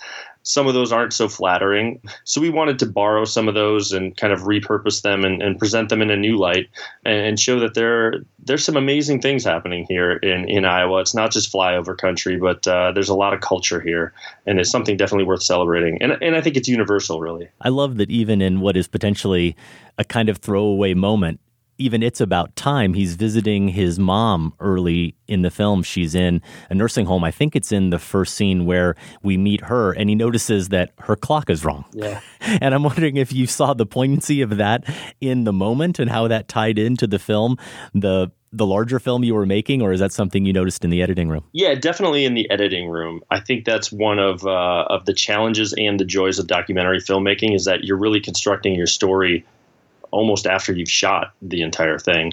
And so looking back on these scenes, they took a little bit, we saw them in a new light oftentimes. And that was one of those happy small moments that we had a lot of, really, that said something, that said something in a small way that some people might not catch. But if you do catch it, I'm glad that, that has stuck with you, because Mike's conscious of the passage of time kind of always. He sees the history no matter where he is. It's not something that happened in the past. It's something that's very much present. And he's also thinking about the future. And so he's, in an odd way, a bit of a time traveler. And I think that was just one of those moments that reflected the way that he sees the world. Do you have a favorite moment that you captured that made it into the final film? Oh, wow. I think there's a few moments. There's a moment towards the end which is a bit of a celebratory moment where Mike is showing these films in this grand old movie theater that happens to be the oldest operating movie theater in the world, that happens to be in the same town that Mike is in. And there he is on stage with all of his community members, and they are giving him kind of a standing ovation, and still he's kind of deferential. He says, this isn't about us. This is about something that happened 100 years ago, a century ago. And we just need to appreciate that, because it wasn't appreciated enough at the time. And I think that's just a great kind of reflection of his humility and kind of the way that he goes through life. And he's not doing these things for his own edification. He's doing it because he thinks it matters, and he thinks it matters not just to him, but to other people. And that was a beautiful moment.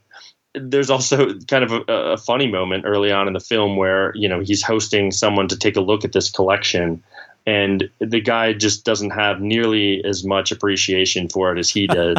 Yeah. And it's just this moment that I think is emblematic of 30 years of kind of butting your head up against endless closed doors and wishing people could see what you see.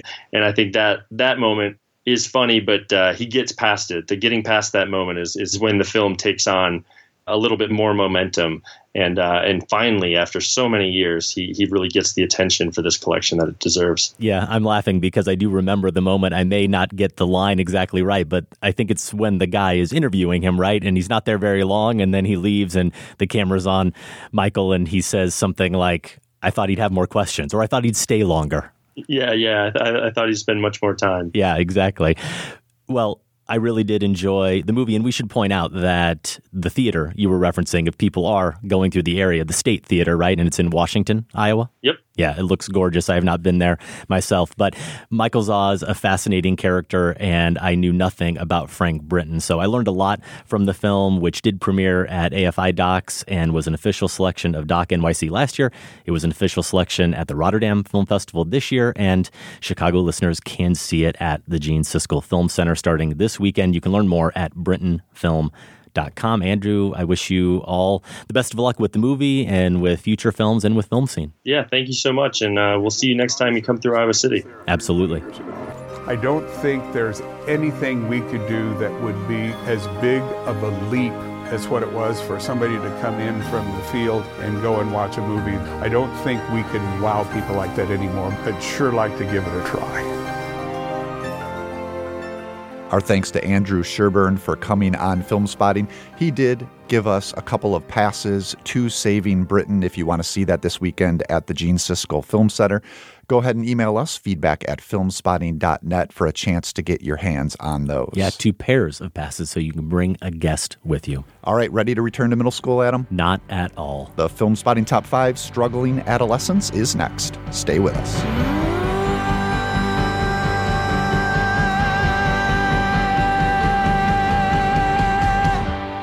Drove all night so many times too. Either give you space or come and find you. I've resigned to being here to remind you of shadows that you can't let go. Oh, oh, oh, oh.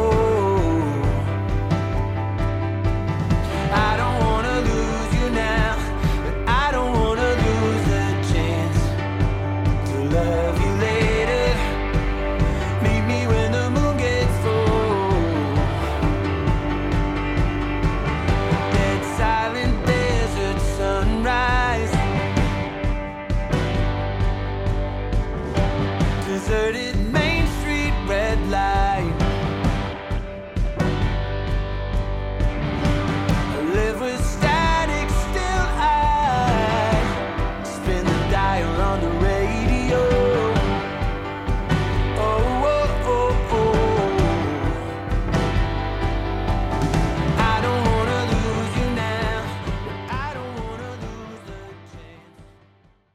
We're going to get to a quick donation thank you here in a moment, but you're hearing the sounds of Zach Clark, his new single, Love You Later. Zach Clark, a brand new artist to me, got a text from friend of the show, Sam Smith. You know him from The Poster Boys. He's done a bunch of artwork for the Criterion Collection, just a really talented artist and really talented musician, played drums with Ben Folds, and now he's playing drums with Zach Clark. They're out on the road. They were in Chicago this past weekend. I believe I tried to get you out, Josh, but you were still claiming jet lag or something ridiculous. A little bit. I was still suffering. I tried to shame you into coming out and not being an old fogey in the suburbs. It didn't work, but Sarah and I had a wonderful time and heard some wonderful music. I'm a big fan now of Zach Clark, and for people who might be listening right here on Friday when this show drops, I know we've got Film Spotting listeners all over New York. He's playing in New York at the City Winery upstairs tonight. Then he's on to Philly, Vienna, Virginia, Richmond, Virginia, Charlotte, North Carolina, and Atlanta on July 28th. If you like what you hear,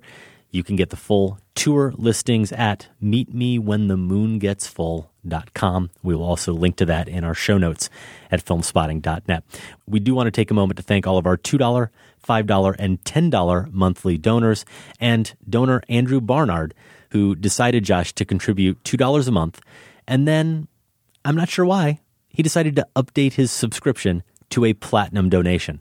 That's a platinum donation per month. Do you think Andrew maybe made a mistake? I do, actually.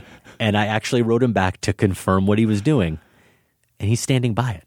Andrew says, since discovering Film Spotting, you guys have turned me on to numerous worthwhile movies. You have also greatly enhanced my appreciation for films I had seen long ago, which warrant a revisit. In short, as a connoisseur of the filmic arts, I've enjoyed hours of listening and enhanced viewing. Thanks for your passion. Unbelievable. I don't know how long the subscription will last, but, you know, we'll take it. The generosity is greatly, greatly appreciated, and we're glad you're enjoying the show so much, Andrew.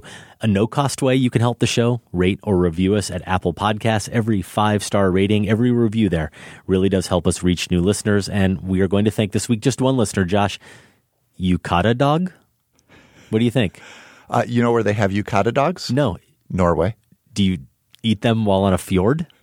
No. No? You ride them to hunt whale. I'm sorry, honey. We're having a...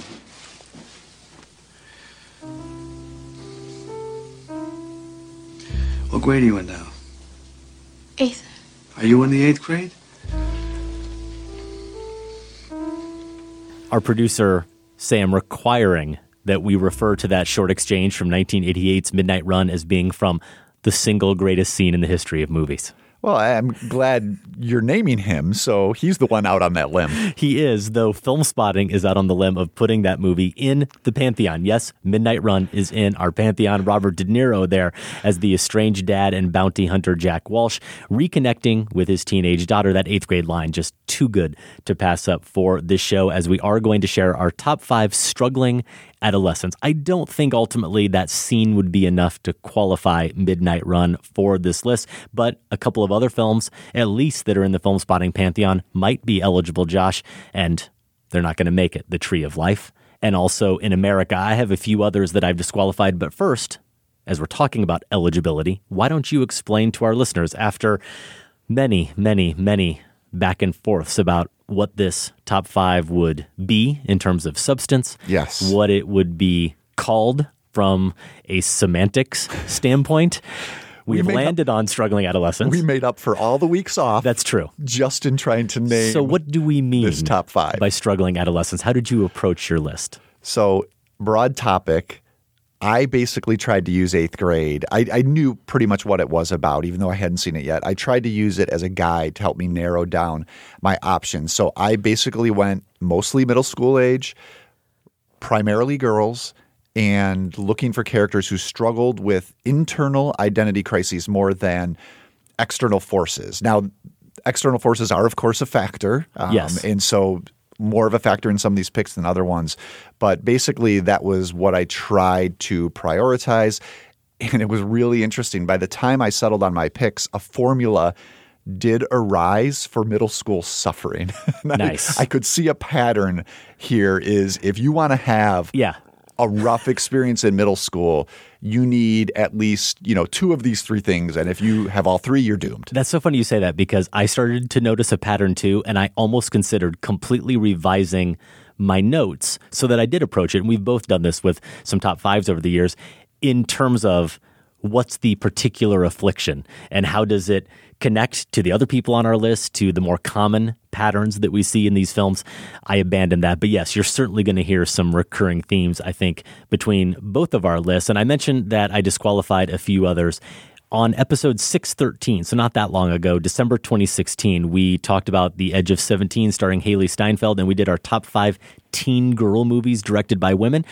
If any of these would have met our criteria, and I did approach it very similarly to you, Josh, I already threw them out. At number 5, I had Fat Girl. Number 4, I had The Edge of 17. 3, Eve's Bayou. 2, The Diary of a Teenage Girl. And 1, Fast Times at Ridgemont High. More skewed towards high school there with that list. And like you, I at least tried coming out of the gate to think of the list more in terms of characters like Kayla in 8th grade, more in that kind of 10 to 14 range. And then a few others I kicked out. Episode 292, February 2010, here on Film Spotting, our top 5 teen rebels. Max Fisher from Rushmore, Neil McCormick from Mysterious Skin, Joseph Gordon-Levitt, great performance, Colin Smith from The Loneliness of the Long Distance Runner, Holly, Sissy Spacek's character in Terrence Malick's Badlands, and my number 1, I won't mention just yet because he just might come up on your list, Josh. Now, a couple others that I disqualified along the lines of those external forces that you touched on. Joan of Arc, Yeah, I saw that mentioned on social. I get it, but no. Grave of the Fireflies, those aren't exactly examples of universal suffering.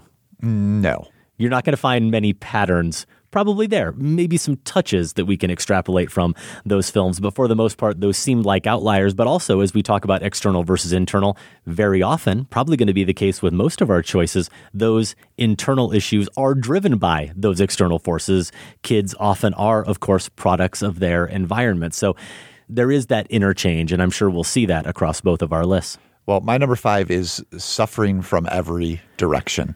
It's Nadine Nortier as Mouchette in Mouchette. I'm going back to 1967 here with the 8th film from the great Robert Bresson.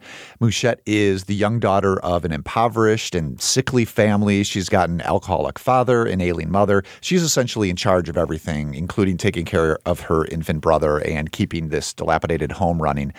So this movie, has a very different setting than the one we see in 8th grade. It's a rural village in France, but Mouchette has, in some ways, very similar experiences to what we see not only there, but in other American teen or middle school movies. We've got scenes of classmates mocking Mouchette, teachers berating her, and she has the trifecta. She also has the inattentive parents. Now, things do take, and here's where the external forces really start to compound. Things take a much more dramatic and tragic turn in Mouchette, but I think at the core, it's the account of a girl who's mostly ignored. I mean, think about her final act is in response to a farmer not returning a wave. She does get attention, but only when she's mocked or abused or exploited, something like that. I liked the other Bresson films in our marathon better, Adam, when we did that a few years ago. But this one, I think, really does capture the sort of adolescent loneliness and alienation that I was thinking about for this list.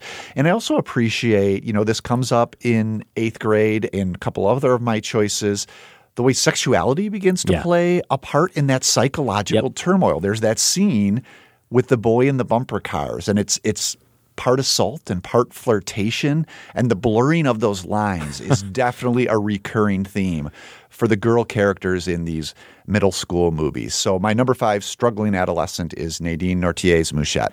I'm chuckling only because I never could have anticipated, especially as I did sub in this number 5 choice at the very last minute, I never could have anticipated how well our choices would line up. You just basically summed up my film, even though made at a completely different time, in a completely different style, about a boy instead of a girl in a very different place, but suffering from a lot of the same things we see in Mouchette. So yes, we're going to check some more of your boxes, Josh. I am going with Chiron in Moonlight, the great Barry Jenkins film that was the Best Picture winner a few years back. I don't think I've had it in a top 5 since it came out, and I almost excluded it just for that reason. But honestly, the first image that popped into my head when I thought about struggling teens was Chiron. And I know that all 3 characters are technically named Chiron, but you'll recall the chapters are Little, Chiron, and Black. Yeah, and Little, I'm trying to remember, is probably just before middle school, right? And this is a case where I think that Chiron's supposed to be maybe 15 or 16, so a little older than the 8th grade we both tried to get into our list, but still very much an adolescent, still very much struggling with some of these common issues.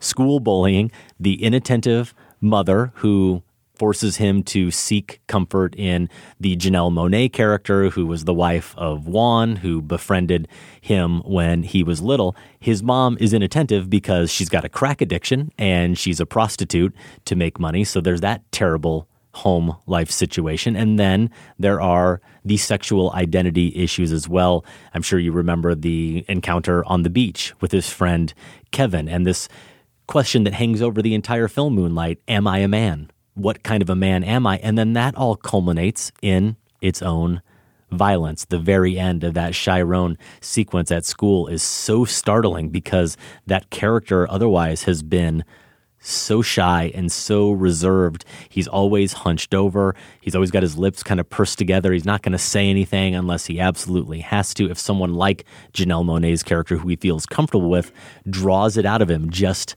a little bit. What's wrong? Nothing. I'm good. No. I done seen good.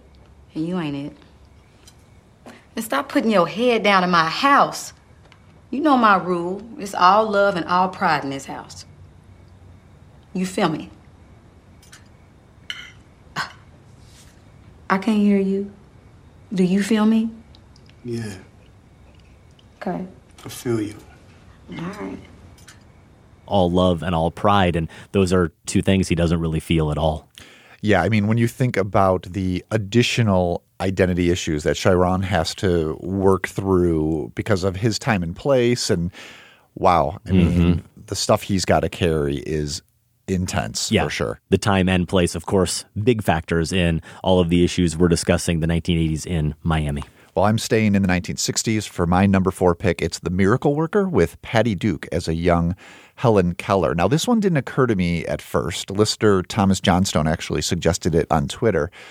And it, too, is maybe a bit of an outlier, because Helen Keller, of course, is a girl in a unique situation. She's negotiating life without sight. So perhaps this is another huge external force that she has put upon her. But the internal struggles, as depicted in this film, are largely the same as those of other adolescents. They've just been inflated and externalized here by Helen's blindness. Consider the parent element that we've already talked about twice. Exhausted from years of failed communication, her parents have grown numb to her tantrums and complete lack of manners and sort of just let her exist and float around them and are disinterested in really finding a way to help her live her best life. So in comes Anne Bancroft's Anne Sullivan, a tutor, and then there's this tug of war between her and Helen, which is a unique variation on that struggle between any parent and their child in these precarious years. So Helen is fighting to establish her own identity, which is no longer that of a child, but not yet willing to be that of a grown-up, or at least take on some of those responsibilities.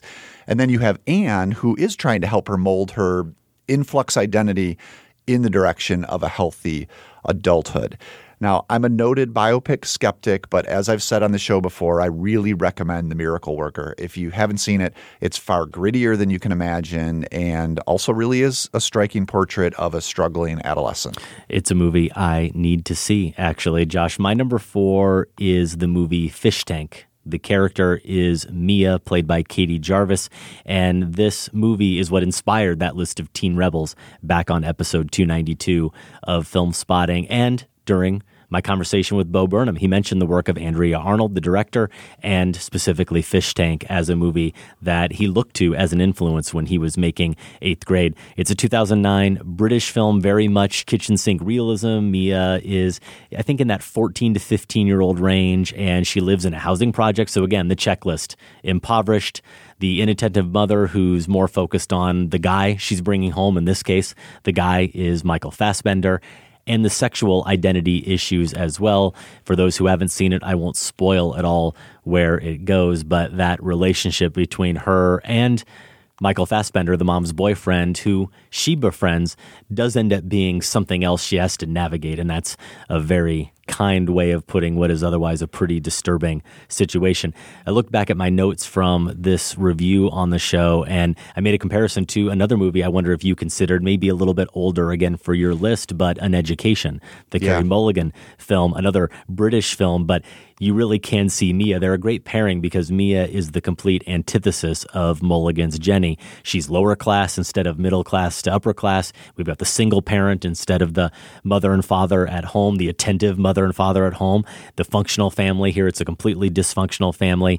The lack of education, and education, of course, is such a key part of the Mulligan film. Just no real future to speak of for a character like Mia in Fish Tank. And not only is she dealing with all the issues we discussed, but she's trying to figure out if this passion that she has for dancing and what might be a talent for dancing is actually something that could translate to a way out of this place and this way of life or not. I still haven't actually seen Andrea Arnold's American Honey from a few years back. For whatever reason, just never did make time for it. But Red Road, I think her debut from 2006 is very good. This film from 2009. And then we were both big fans of Wuthering Heights in 2011. Indeed. Actually, our Golden Brick winner now probably wouldn't have been eligible with those previous films under her belt, but certainly an overlooked film from that year, a really talented filmmaker. And Fish Tank was my first exposure to her. And Fish Tank, you got me back. That's one I still need to see myself. At number 3, I have Susie and Sam, played by Kara Hayward and Jared Gilman in Moonrise Kingdom.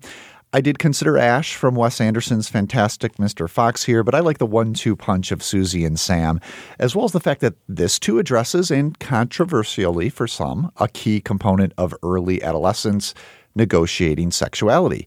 Susie and Sam have a pen pal romance at first. She lives on the island where he attends camp each summer with the Khaki Scouts of North America, but that romance becomes this... It's a delightful, awkward, sad, and sweet reality when they decide to run away together and live in the wild.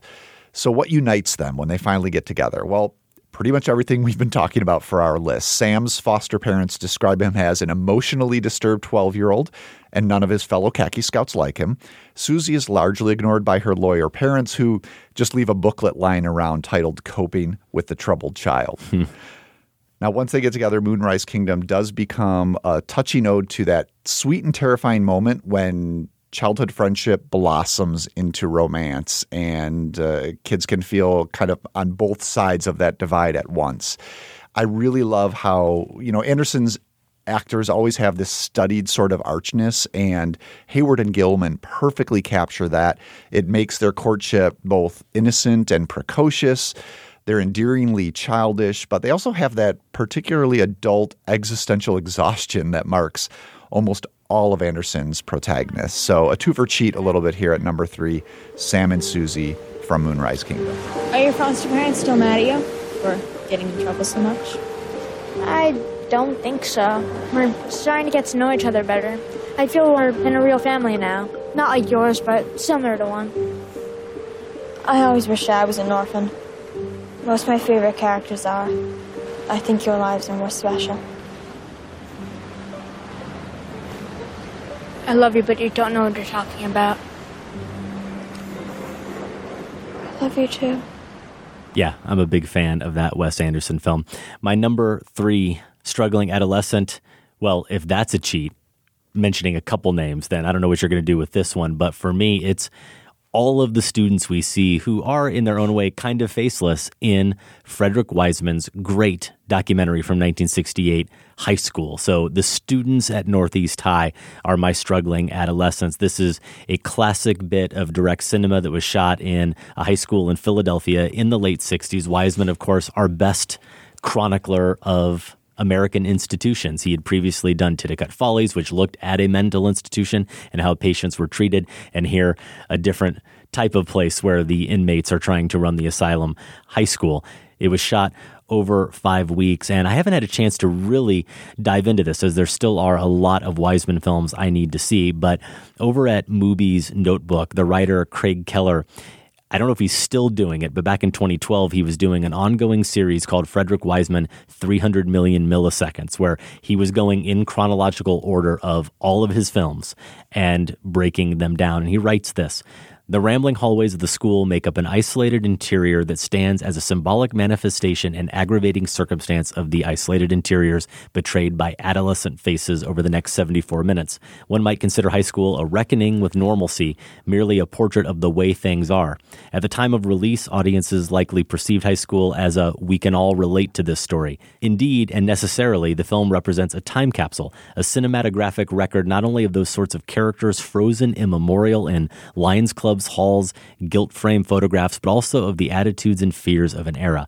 Only from the vantage of the future has High School assumed the form of secret look or infiltration. Nevertheless, it remains the single Wiseman film whose milieu its audience is most likely to have experienced collectively. And it's true, if you think about movies like the New York Public Library or at Berkeley, some of these other places he goes, they are only truly known by the people who have had that experience of working there or who frequent that place.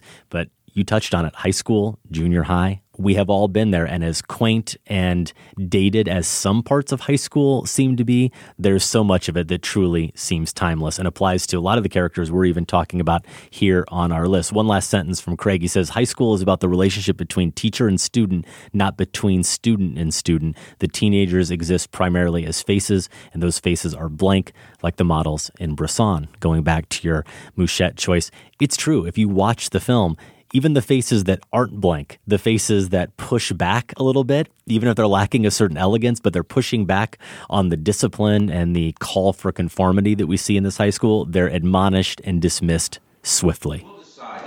I have a doctor's thing. I'm sick and tired of you talking. My You mother just... was in, though. I spoke to your mother. You were excused. Now look. I'm going to the doctor today. Now look. Jeff, you were excused. You better be in a gym outfit. You better be in a gym outfit. We'll determine whether you take exercise or not. We'll determine that. I came, Mike. I'm not even allowed to. Why don't you just... I'm not even supposed to come to school. Hey, look. I'm going to tell you something. Don't you talk and you just listen. You come prepared in a gym outfit when you go to gym. Is that clear? Yeah. All right. John, see that folder right there? I have to Don't tell us you won't do anything. No one's going to put you into an uncompromising position, but you'll come dressed in a gym outfit. Wait a minute, how am I getting You're suspended. Go and wait outside. I said I would. Go outside. I said there are elements of this film that are absolutely timeless. Wiseman actually did do a follow-up, High School 2, that took place in high school in New York City that came out in 1994, and I've always regretted that I haven't had a chance to see it yet and actually compare those ways that the two films really do end up being in dialogue with each other. Well, that is a massive cheat, but seeing as I already cheated myself, I'll have to allow it. Okay. All right. My number 2 is Antoine Doinel, played by Jean-Pierre Léaud in The 400 Blows. It's Francois Truffaut's 1959 debut. It's a classic, probably obvious pick. And indeed, in some ways, Antoine's experience is sort of the proto-childhood for many of the characters that we have on our list. He's barely tolerated by his parents in their cramped Parisian apartment. At school, his teacher doles out more punishment than knowledge. So yes, familiar stuff. Léaud here gives really one of the great child performances. He has a great poetic performances, period. Yeah, that's true. Absolutely. There's a poetic surliness to him that captures Antoine's youthful innocence just as it's beginning to curdle. There's also that remarkable sequence. Truffaut captures this in a handful of clever dissolve cuts where Antoine answers questions from a court-ordered psychologist. So he's finally faced with an adult who's going to genuinely listen to him, who wants to hear what he has to say. And he delivers this monologue that's, 60% bravado and 40% just aching for acceptance. It's really heartbreaking. Pourquoi as-tu rapporté la machine? Oh, bah parce que, comme je pouvais pas la revendre, comme je pouvais rien en faire, moi j'ai eu peur. Il a fait, je sais pas, je l'ai rapporté. Je sais pas pourquoi, comme ça. Dis-moi, il paraît que tu as volé 10 000 francs à ta grand-mère. And then, of course, there is the famous final shot, which is just so bittersweet in terms of what it says about adolescence. It's Truffaut's freeze frame that captures Antoine in this eternal moment of youth before the waves of adulthood come crashing in on him. So Antoine Doinel from The 400 Blows, that's my number 2. And probably the one I'm guessing you were referencing in your movie Rebels That's list. it. He was my number 1 movie Rebel. I love that film. Otherwise, absolutely would have been on my list. So I've got the movie Let the Right One In, the Swedish vampire film from 2008. Did you go with that? Okay, I saw that at number come up. 2. Someone suggested at on number Twitter. 2, and I want the record to show, I had thought of it before it popped up on Twitter, but I was all set to just go with Oscar. I think they even threw out Oscar and Ellie, both the adolescents in the film. And I really was just going to make the case for Oscar because, well, Ellie's a vampire. How universal is that experience? And he's, like so many of the kids we've talked about in the checklist, he's poor, he's bullied, he fantasizes about getting revenge on the classmates who bully him mercilessly.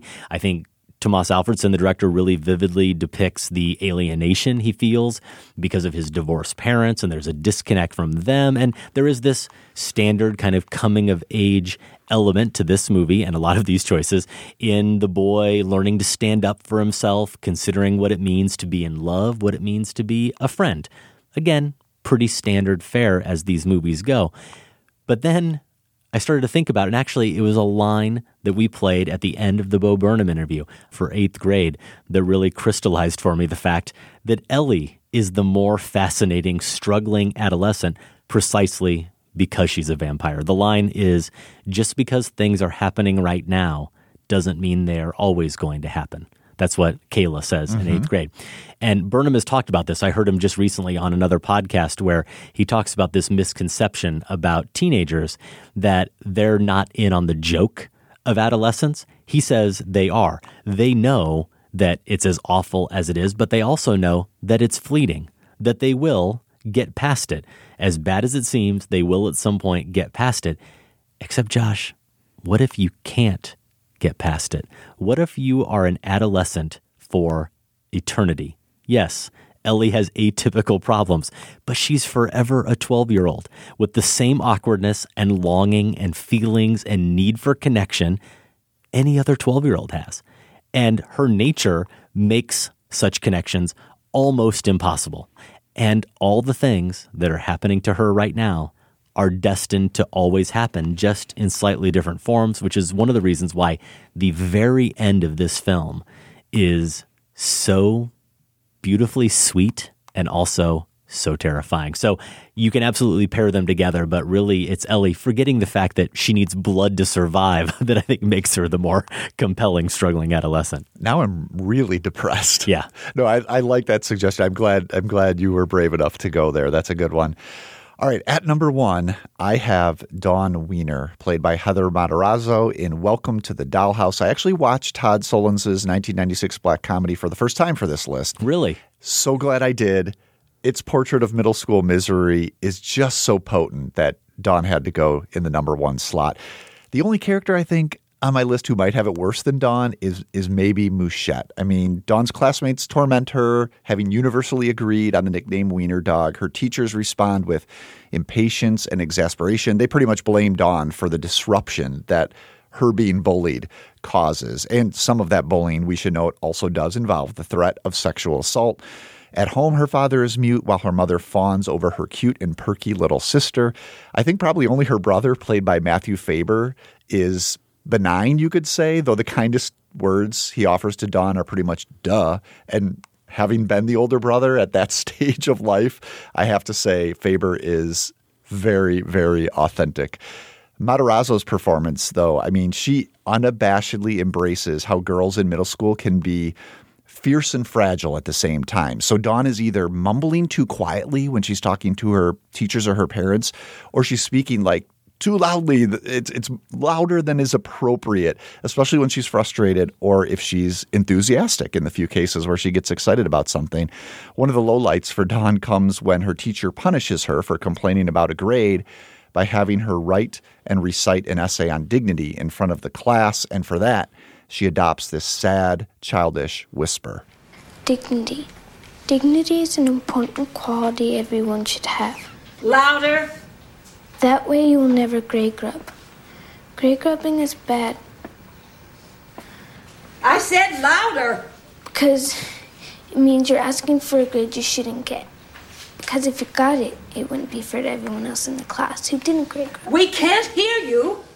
Ultimately, Matarazzo's Dawn captures an awful truth about middle school. It's a time when you're painfully self-conscious, so you've got that, but you don't yet have social self-awareness. So that's how you end up, as Dawn does, rocking out while sitting on the hood of the family car to the terrible music of your brother's garage band.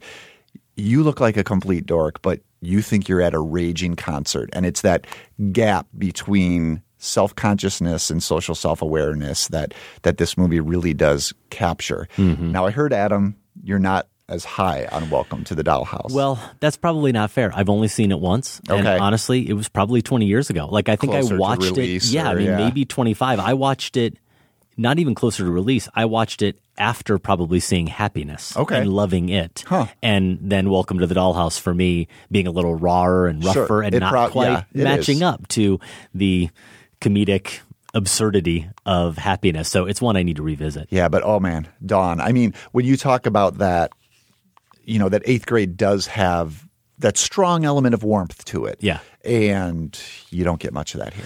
No, you don't. Nor do you in my number 1, Josh. You already took it with your number 5. I thought for sure we were going to have it as a joint number 1. The ultimate suffering adolescent really is Nadine Nortier. The patron saint? Yeah, she is, as Mouchette in the Bresson film of the same name. I almost rejected it because I did think some of those external factors were maybe too pronounced, but also because, Josh, I perceived her suffering as so severe that it would be difficult in any way to suggest her experience is universal, similar to what I was thinking about Ellie in Let the Right One In. But 2 notes. One, I suppose first you have to acknowledge that much like Balthazar in your beloved Alhazard Balthazar, another Bresson film, Bresson seems to see her as a universal figure. She is standing in for all of humanity, all of those who suffer in humanity.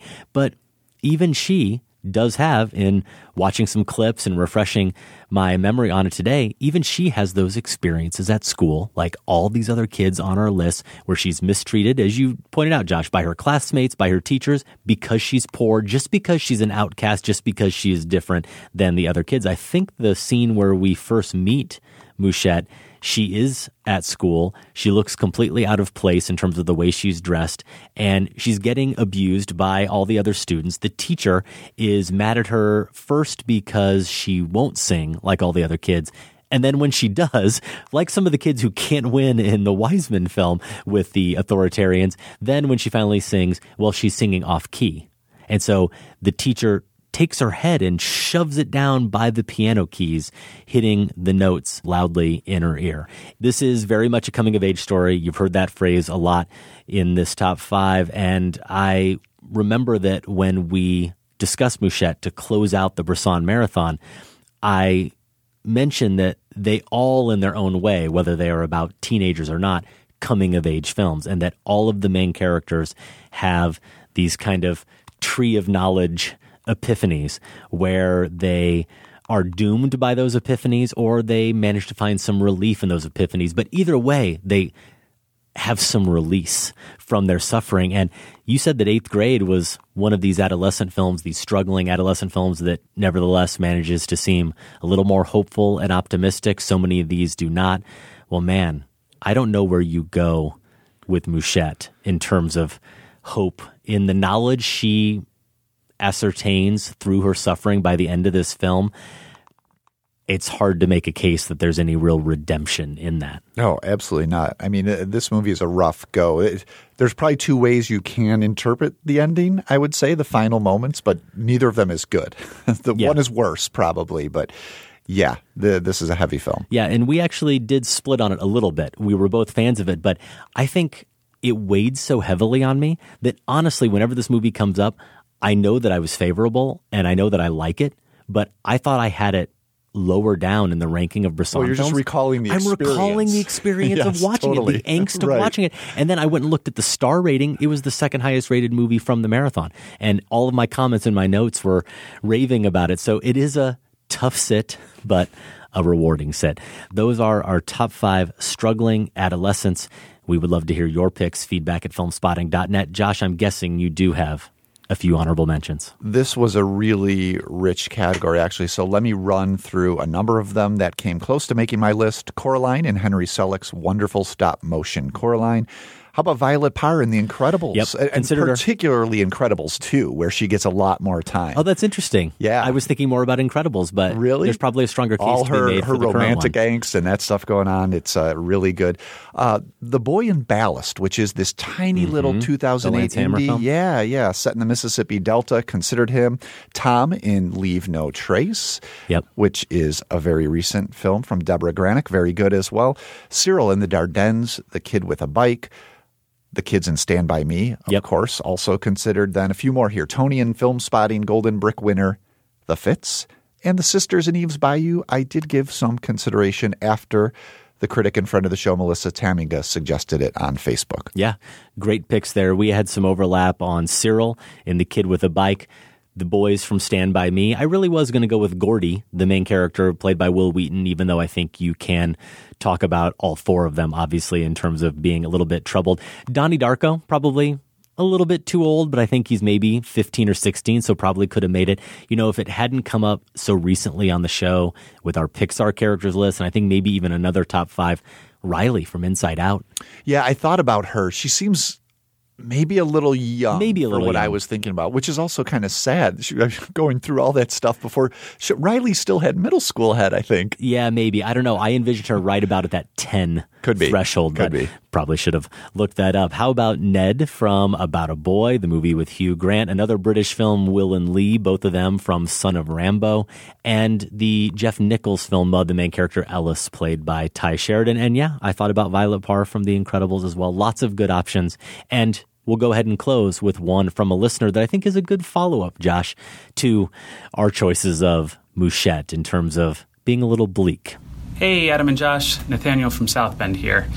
I wanted to suggest a pick for this week's top 5, that of 15-year-old Billy Casper from Ken Loach's 1969 film, Kes. To say that Casper's a struggling teenager would be a bit of an understatement.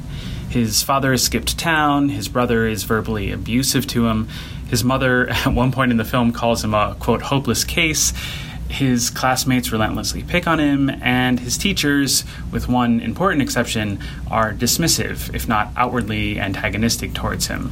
They're perfectly happy to keep him from escaping the grim working-class life that he's born into. In fact, Casper's only friend, as it were, is the titular kestrel hawk that he discovers and, over the course of the movie, begins to train. It's a testament to his outcast state that it's with an animal, rather than a human, that he essentially finds his most rewarding relationship.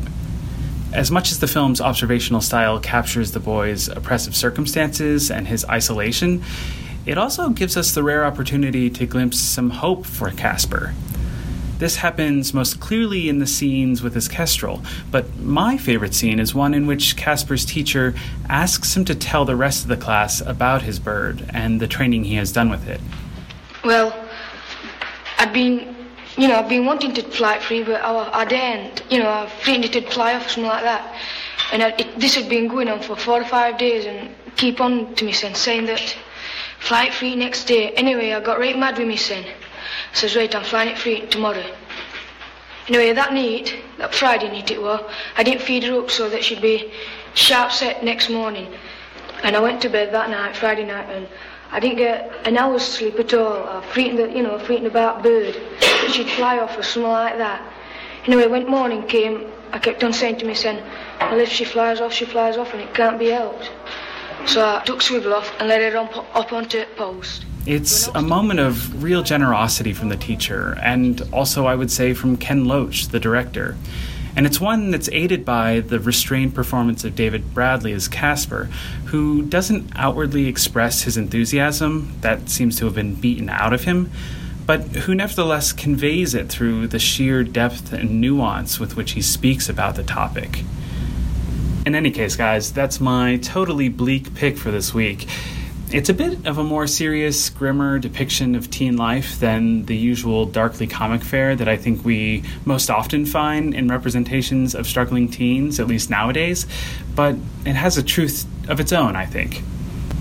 Can't wait to hear your picks, guys. Keep up the good work.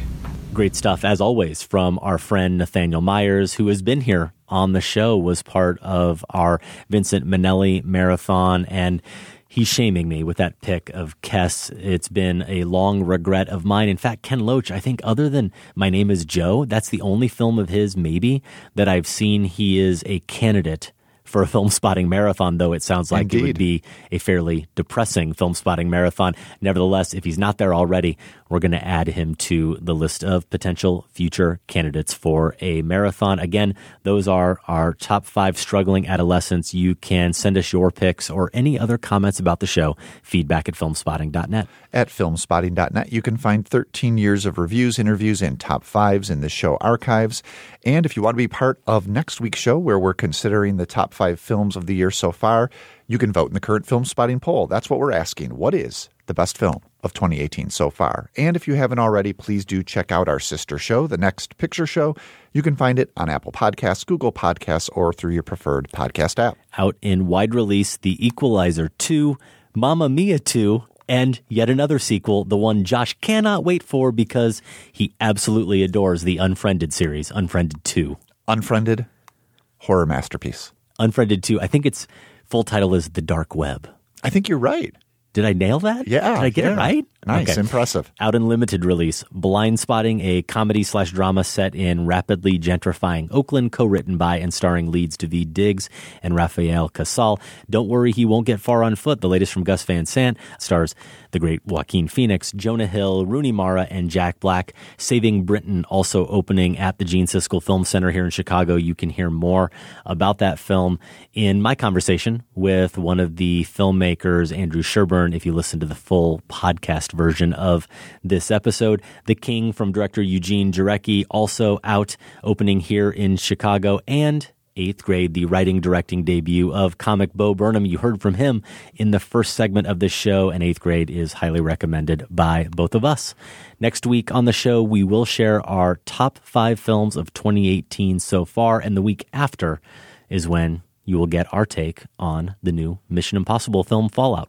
Film Spotting is produced by Golden Joe Dassault and Sam Van Halgren. Without Sam and Golden Joe, this show wouldn't go. Our production assistant is Andy Mitchell. Thanks also to Candace Griffiths and the listeners of the Film Spotting Advisory Board. And special thanks to everyone at WBEZ Chicago. More information is available at WBEZ.org. You know what would help us out? If you gave us a rating or a review on Apple Podcasts. That way we can reach some new listeners. This week our music was by Zach Clark. It comes from the albums I Am a Guest and his new self-titled album, which is coming in August. More information is at meetmewhenthemoongetsfull.com. For Film Spotting, I'm Josh Larson. And I'm Adam Kempenaar. Thanks for listening. This conversation can serve no purpose anymore. Goodbye.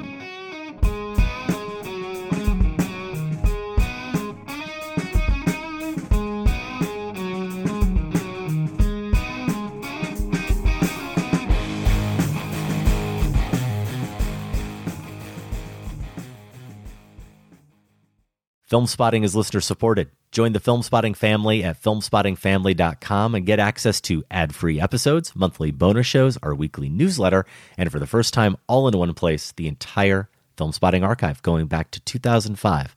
That's at filmspottingfamily.com.